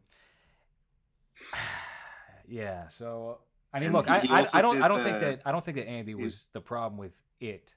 I think the problem with It was Gary Dauberman. So that's my opinion on that. The writer. Okay. That's also why, I mean, Dauberman got more control of the script on that second go around because they didn't have the Cary Fukunaga template that they used for the first part. So you had much more of a mess, more corny lines of dialogue, but then also scenes that felt, I mean, literally ripping off jokes from the Deadpool movies that didn't tonally mesh with Stephen King at all. So I don't know. That could go either way. I'm not totally, even if I don't like Ezra Miller, I'm not going to be as dismissive of that as I might be whatever Patty Jenkins is going to do next. Well, the writer of the Flashpoint movie is the writer for Birds of Prey, Bumblebee. Oh no, they swapped out the writer. It's yeah, Hobson, right? Christina Hodson, yeah. Hodson. Oh man. Yeah. Well, I'll tell you what. I've said this the entire time. Birds of Prey was not that bad. Okay. I can't speak to Bumblebee or anything else, but if they're bringing her in, I get the same vibe of we're hiring Ta-Nehisi Coates to write Superman. That's my vibe. Well, the other movie she's written is called Unforgettable, and it says a woman sets out to make life a living hell for her ex-husband's new fiancée. Is that a Richard Gere movie? Rosario Dawson and Katherine Heigl. It's Katherine Heigl? From 2017, yeah. A little late for her. Katherine Heigl in 2017? I thought you were going to say 2007. Oh my god. It looks like a Lifetime. Looks like a Lifetime movie. It might be a Lifetime movie now that I look at it. Look at the poster. That's atrocious. That's a Redbox film. Yeah, so that's the person that's going to be in charge of writing the Flash movie, apparently. Okay. So, another worrying. That's going to be great for Michael Keaton's Batman. Yeah. I can't wait until he's delivering all these very funny feminine lines. Wow, that's going to be bad.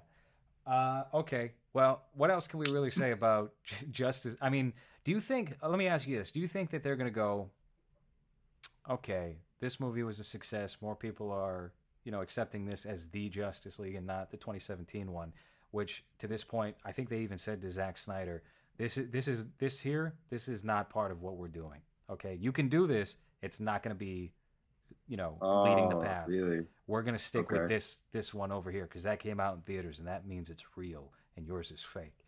So they're going to be staying with that course, I think. I mean, unless this does gangbusters, and it seems like if you go on Twitter, you're constantly seeing something related to it trending. It could be the word cut or Snyder or Zack broken up or just whatever it might be. It seems like a lot of people are talking about this. It's a big event film, the biggest film of the year thus far. Yeah. Do you think they course correct using this, or do you think they just kind of brush it under the rug, which they can because we don't know the numbers and they can lie about it. They can do whatever they want. I think they should. I don't know if they will, but I think they should just because this is better than anything they've done so far.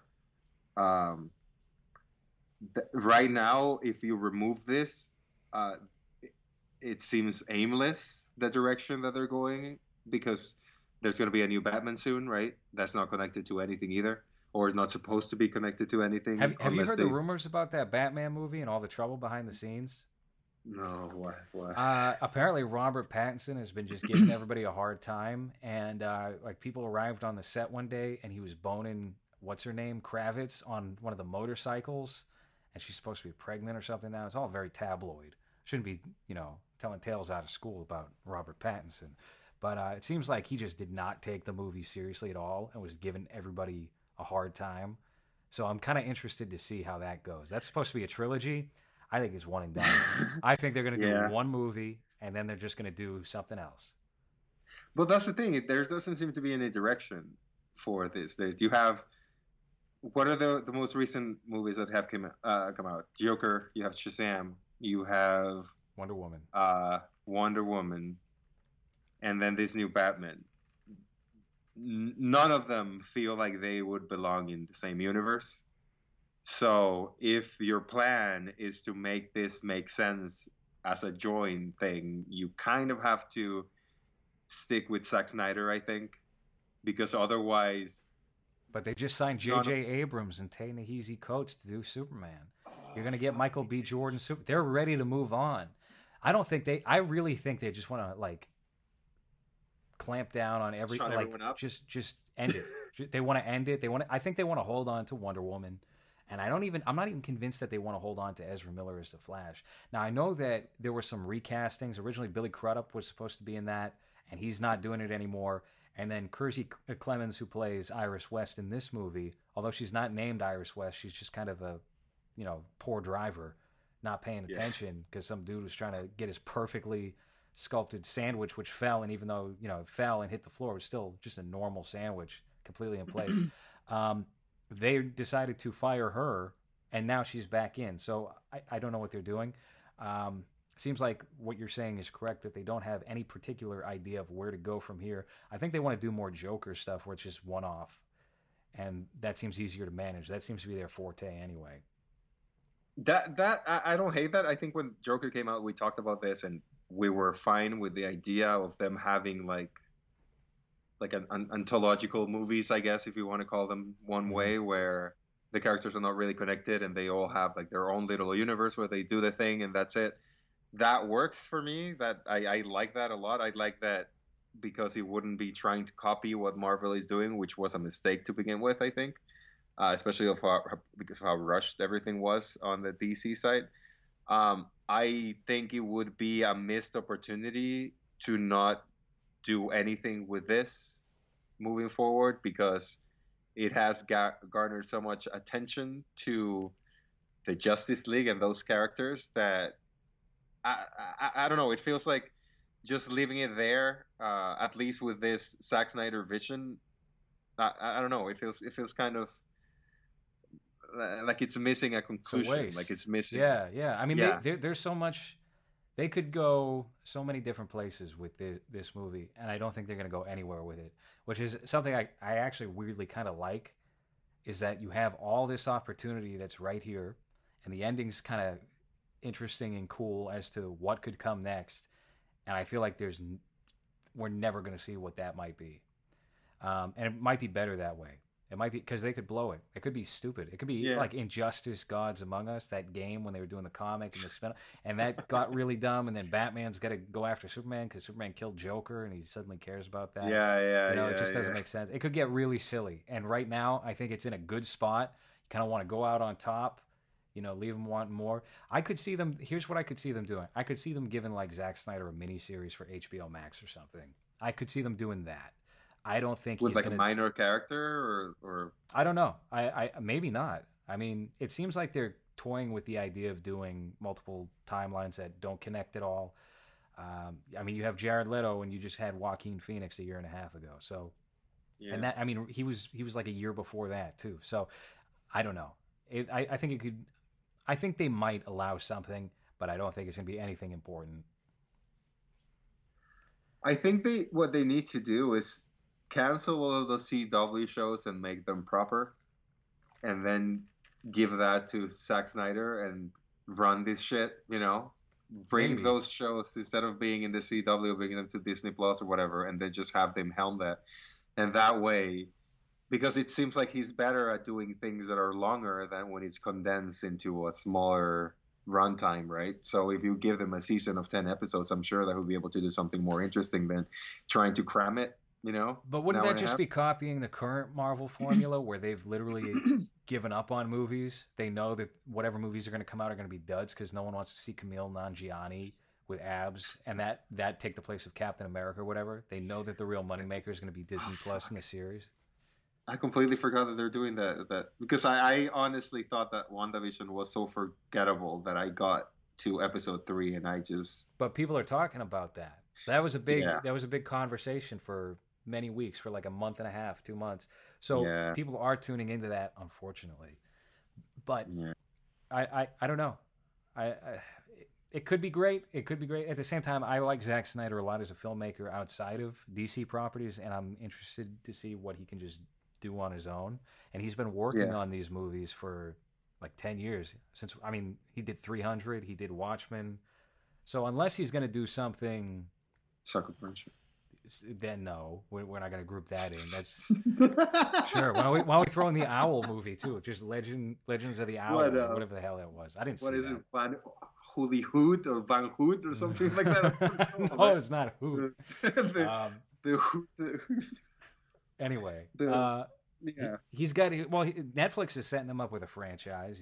Are you excited about this Army of the Dead and Army of the Dead 0 or whatever it's called? He shot like they were so happy with Army of the Dead that they were like, go ahead, go do your new movie also months after, which is just a prequel to that. And how they... What's Army of the Dead? What's that? I didn't see that. Army of the Dead. No, it's not out yet. It's going to come out in like a month or two. This is a Oh. Netflix movie, and this Oh, is it's a zombie thing, yeah. right? Right. It was a project he's been thinking about doing since maybe even Dawn of the Dead. He had in his head, and I remember back in like 2008 or 9, whenever he was interviewed about it, he was like, "Yeah, so there's zombies, but they don't just eat people; they rape women." And that was like that was the big big selling point of the movie. Not expecting that twist at all. But how does your dick scare hard if there's no blood flowing? I guess no genital, but all right. You know, rigor mortis keeps it nice and stiff, you know. So I think they cut that element out. So now it's just a zombie film. Now it's just a bunch of people are in Vegas. And they also, you know, what else they cut out is Crystalia. Crystalia has been cut. Now it's Tig Notaro. What's in that? Yeah, freeze-dried lesbian, Tig Notaro. Yeah, I remember you mentioning that. How is she better than Crystalia? I guess she didn't do what he did, but she's just as awful, I think. What's great about that is Crystalia never wanted to be a comedian. He always wanted to be a big action star, big attractive action star. He's always flexing on his Instagram, and he finally gets the opportunity to do that after playing a Tran in what was it? What was that Netflix movie where he plays one? He played some lady in a dress. That's what he played. And then he does this, and he's like, finally, I get to hold a gun and be cool in a movie. And then they just fucking they replace him with a little boy. one of the children from Akira takes his place in this movie. And he's got a weird career right now because he's half in and half out. He's got, you're seeing Twitter, you know, they're saying Crystalia is being sued for child porn. And then you're thinking like a 2-year-old, he's looking at 2-year-old pictures and it's like she was 17 and a half, child porn, which listen, lock him up. I say, put him in prison forever for that. You know, the England pedophile country. That's what I say. But I mean, it's a little like they're really levering the hardest thing against it, like the hardest wording you could actually throw at a man. Well, he's a target of the week, right? And also, he was playing with a lot of women at the same time. So women? Children. Yeah. Well, children. Well, sorry. So, I mean, but here's the thing. You go to his Instagram or something, or his YouTube, and it's like nothing ever happened. But it's only there. It's only there. Everywhere else, people are like, Crystalia, creepy. Stay away, haunted house. But you go to Instagram and it's like, oh, we missed you, and it's thousands singing of comments. And dancing. Yeah, really weird. I guess maybe that's the future. Maybe that's the future. Is Kevin Spacey's making his own movies for YouTube? You know, he could. He has enough money. That guy. Yeah, I mean, he's acting in plays and whatnot. He should just go to Italy or Europe or somewhere. You know, go act in Polanski's movies. He'll hire you, I'm sure. Yeah, Polanski's still directing. Polanski just had a movie come out. Yeah. There you go. Yeah. They're rebooting Jeepers Creepers. I just read about that. Jeepers Creepers is getting a reboot. Victor Salva is about to get a huge payday, and he's the worst of them. He's probably the worst of them. Well, so they not only released the third one like last year, but now they're filling his pockets full of money again because that monster is so great. It's really not. It's kind of it's like a scarecrow that flies. How creepy. Yeah. it's kind of shitty. It's just Freddy Krueger as a scarecrow. Yeah, essentially. And a little bit of parademon, I guess. I don't know. I like the first two movies when I was like 10 and 13 years old. I especially like the second one. The second one was pretty good as a horror film. They're all trapped on the bus. I like that. That's the one I was going to mention. That is that the one with the bus? Yeah, I remember that scene vividly. But where else? I mean, I don't know. That's like saying let's reboot I Know What You Did Last Summer. You know, that type of movie of the time where it's very much of the time and same with the Scream reboot that they're doing. Why would anyone get excited about that? I don't understand. I don't know what we're talking about. Well, I think it's somewhat. No, they're doing a sequel for it, for like the original movie series with David Arquette and whoever else. They just did that in 2012 or 2011 or whatever, and it flopped. It did people did not like Scream 4 as much, and nobody talks about it. Nobody revisited it. When you talk about the Scream movies, everyone just ignores that Scream 4 happened, and I thought that was okay. I mean, I didn't hate it. I don't feel any particular way about it. But why do that, especially when Wes Craven's dead? Yeah. Well, and they also did that MTV series that, again, no one watched because it's an MTV horror series. Why the fuck would you? And then it became a BET series in the last season where it was like a full black cast and Black Killer. Oh, did it? Oh, yeah. I don't know. Yeah. Know that. I mean, whatever. They all go to the hood eventually, you know. Yeah, yeah. Or start there, like the Leprechaun. Well, I guess he didn't start. No, he ended there. He ended there too. He got there. Couldn't pay rent. But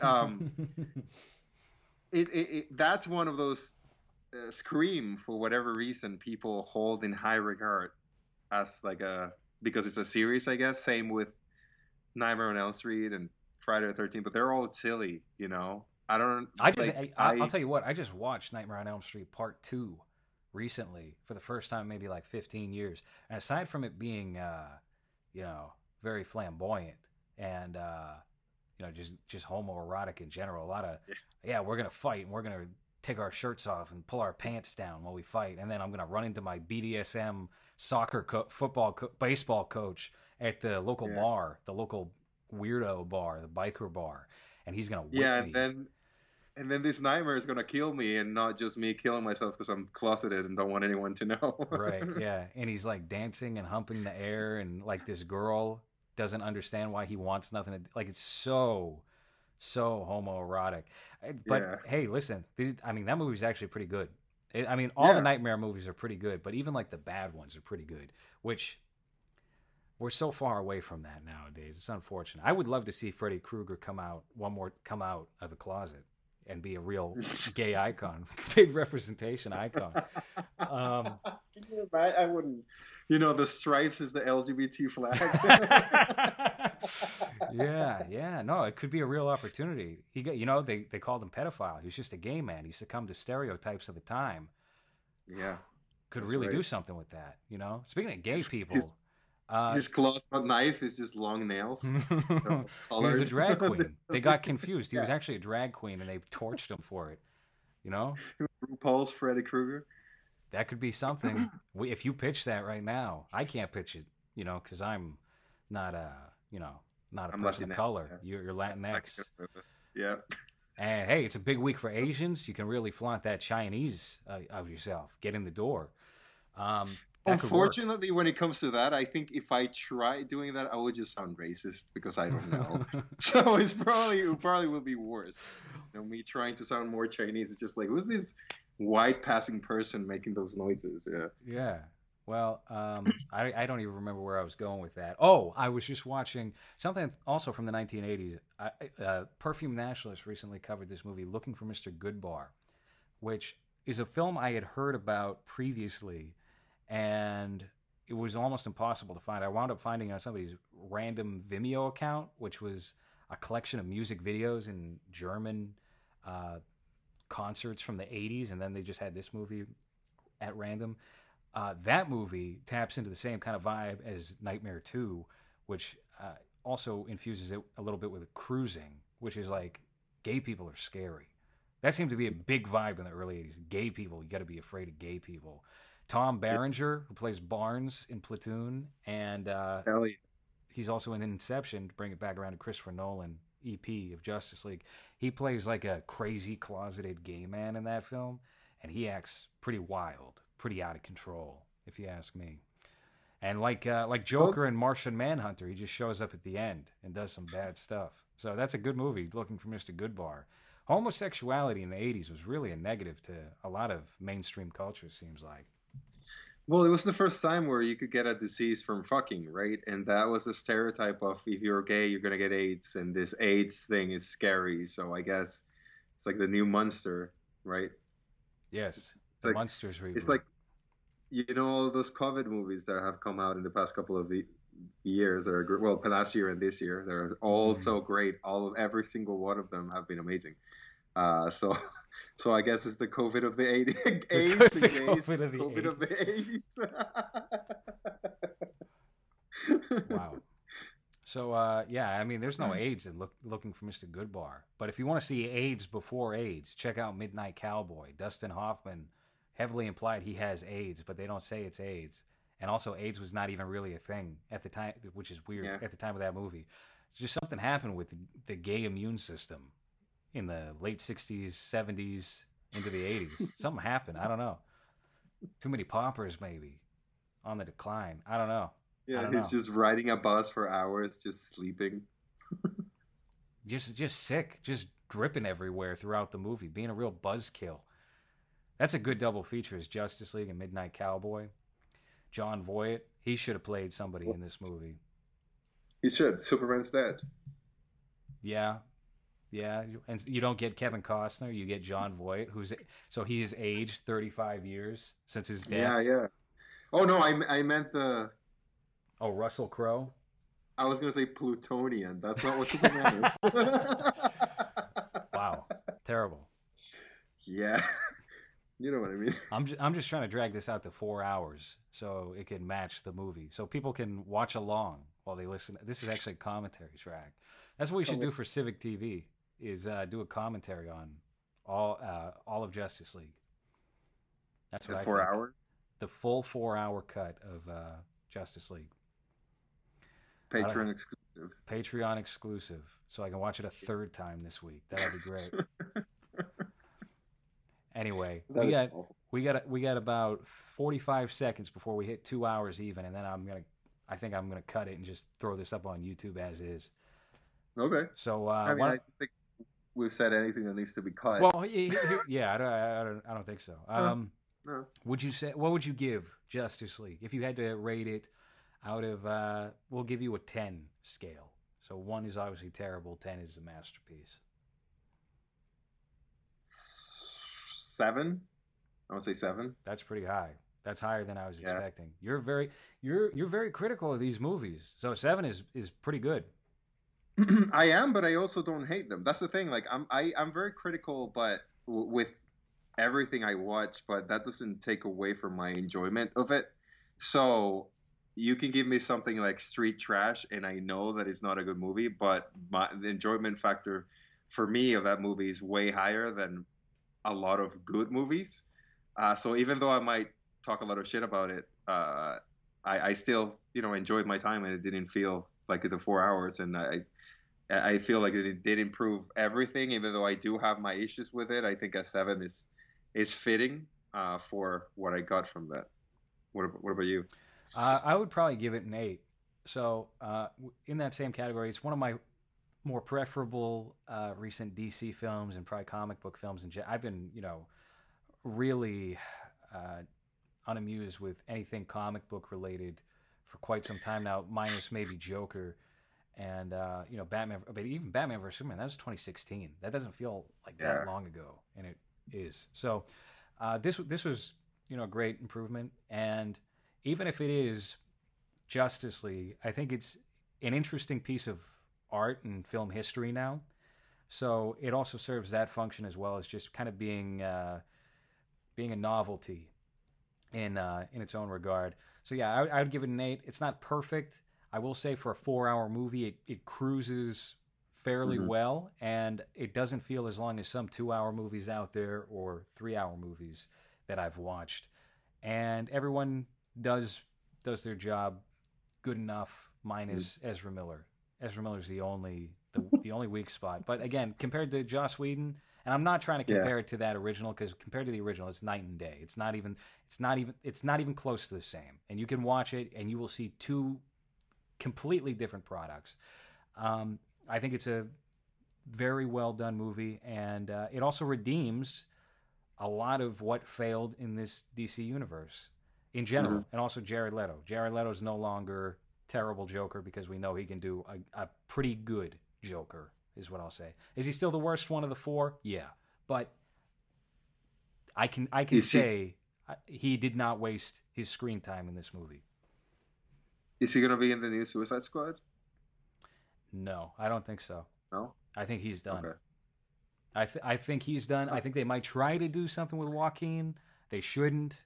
I don't want any sequels to that. That's good enough as it is on its own. There's no reason to do that. Maybe no, you don't need to. Just how about no Joker for 10 years? Yeah. then this is a perfect send off, I think, for him because Yeah. it raises away the bad taste that Suicide Squad left in your mouth, and it's minor enough where it doesn't really affect anything, but enough of him and enough of a performance where you enjoy it, I guess, which is more than you can say for anything that he did for Suicide Squad, which was just Yeah, and don't. we know that's bad. Yeah, he's kind of been on. He's got a contract with Warner Brothers where he just kind of fills in a little. I feel like he's got the Clint Eastwood contract where they're like, all right, you're going to do 20 movies for us. We'll give you X amount of money because he pops up in very minor roles in everything big. He was in Blade Runner.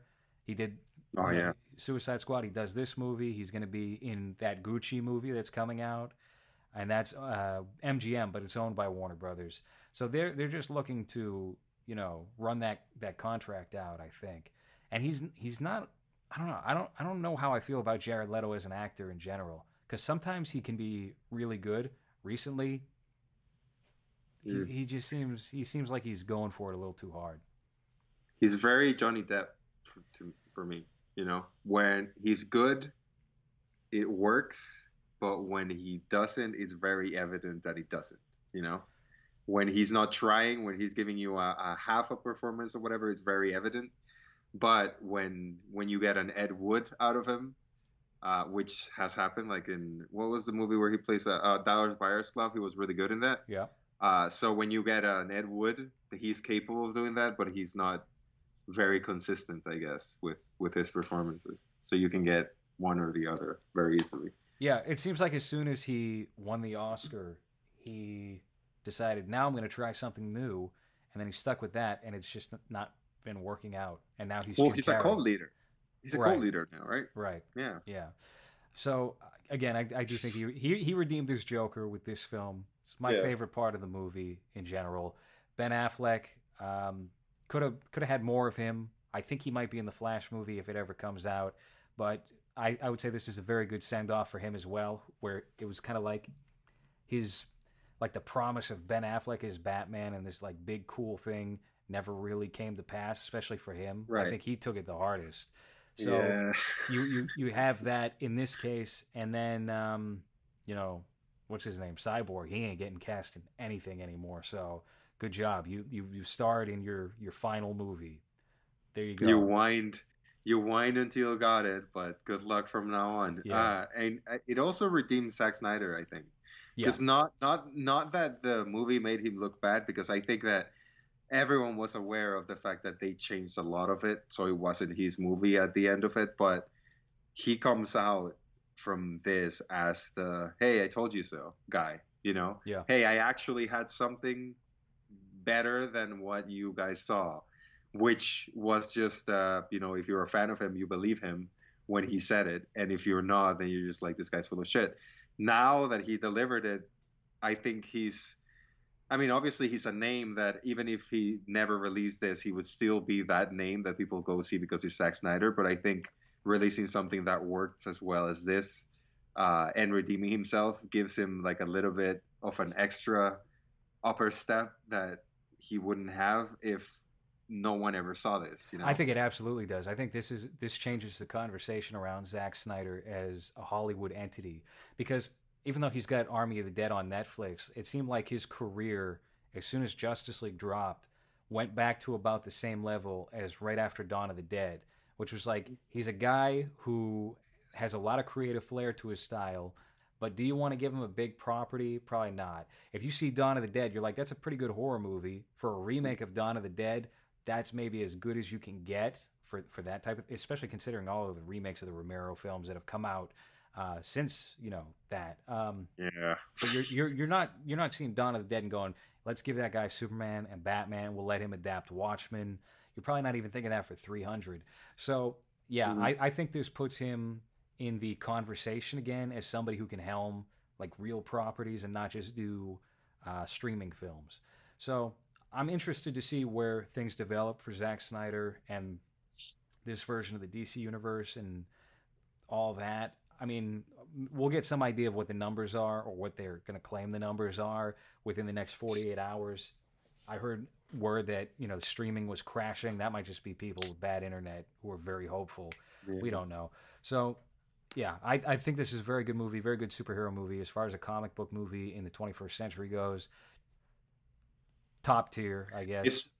It's right there under Ninja Turtles 1 or 2 for me, I think.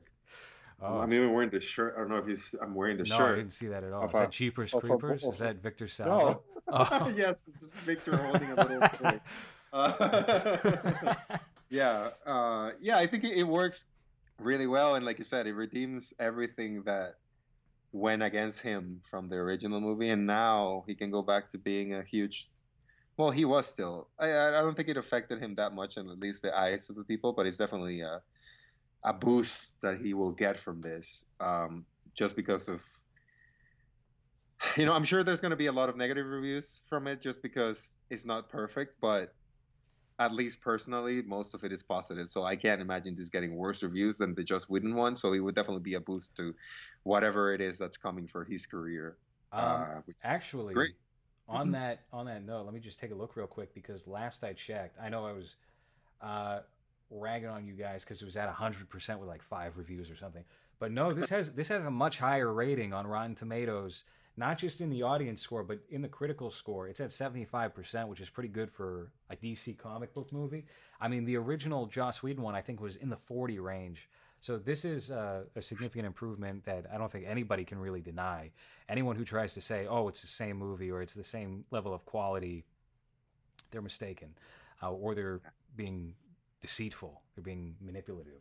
So, yeah, again, check it out if you got 4 hours and, you're into comic book shit. If not, don't waste your time. Just go to the bank, go run some errands, go grocery shopping, go be an adult, a functioning adult. Yeah, go watch the Devil's Gambit or whatever the fuck that show is. I don't know. The what? What is this? Isn't that the Devil's Gambit? Isn't that the chess TV show with that Queen's girl? The Queen's Gambit. Yeah, no, sure. Yeah, that's a young adult. The Devil's Gambit. That sounds better. That's based Devil's on. Gambit. Oh no, that's not a young adult novel. That's from the same writer as The Color of Money. Go watch The Color of Money. If you're an adult, if you're a real man, you'll watch The Color of Money with Tom Cruise and Paul Newman, where it's a sequel to The Hustler with Jackie Color Gleason. Purple. Oh. Yeah, go watch The Color Purple with Whoopi. A good Whoopi classic. That's what I love. That's what I love with my family, especially around Thanksgiving. We all sit around the fire and we watch a good Whoopi film. Yep. You got Sister Act 1, 2, and 3, and The Help. Was she in The Help? Am I just being? No, she wasn't. She wasn't at all. Well, She's nowhere in that film. That's okay. That's all right. That's not any better or worse than the gay AIDS tangent that was meaningless to the rest of the podcast that lasted 4 minutes. Yeah, that's been this episode. 100 episodes of movies. How about 100 more? Hey, yeah, there we go. So there's been like 40 good episodes, which is when I jumped in, right? Yeah. And then other episodes that no one should listen to, because why would you? So from now on, yeah. I mean, not from now on, from like whenever it is I jumped in, I remember. You jumped in, I think, around like 30 episodes in, around season 2. This is broken up into seasons. You can binge this, and they all have their own vibe and theme and texture to them. Season 1 is me, and I'm trying to do an NPR show. And then season 2 is when we just bring in Hans midway through. And I think we're trying to do like Jackie Brown, and it just turned into a very awful show about Jack, where we had Brandy as the guest. That sucked. That's why she's never been back. Someone recently commented on the It Chapter 2 video and was like, who is this guest? She said like 3 things that didn't happen in this movie. And I was like, yep, that's right. That's why she hasn't been on the show anymore. Terrible. She'll never be back. That's right. That's why we don't allow women on this show anymore either. Yeah. This is a boys' club. Men only. Dudes rock. That's right. Anyway, what do we got? We got Kevin Smith coming up. Kevin Smith, Clerks. What? we got a show with Robbie Goodwin coming up in the next couple. Oh, not for the people who don't subscribe to Patreon. No, you're in store for Gotti 1 and 2, and then Video. You're making me watch old Kevin Smith movies, or are you gonna make me watch the new ones? That's worse. I haven't. Clerks seen 3 is coming. I haven't seen anything since Tusk. Well, we're not going to... I mean, we could do a show on Yoga Hosers. I don't think that'll be anytime soon, but we got Clerks 1 and 2 with Robbie Goodwin sometime for next week. Oh, okay, that's fine. That's easy as far as his filmography goes. Yeah. As long as I don't have to watch like Yoga Hosers or the Silent Bob, the new, I really no. I would have to then rewatch that, and that's not something I would like to do at all. Okay. So, yeah, that's been movies for this week. Thank you for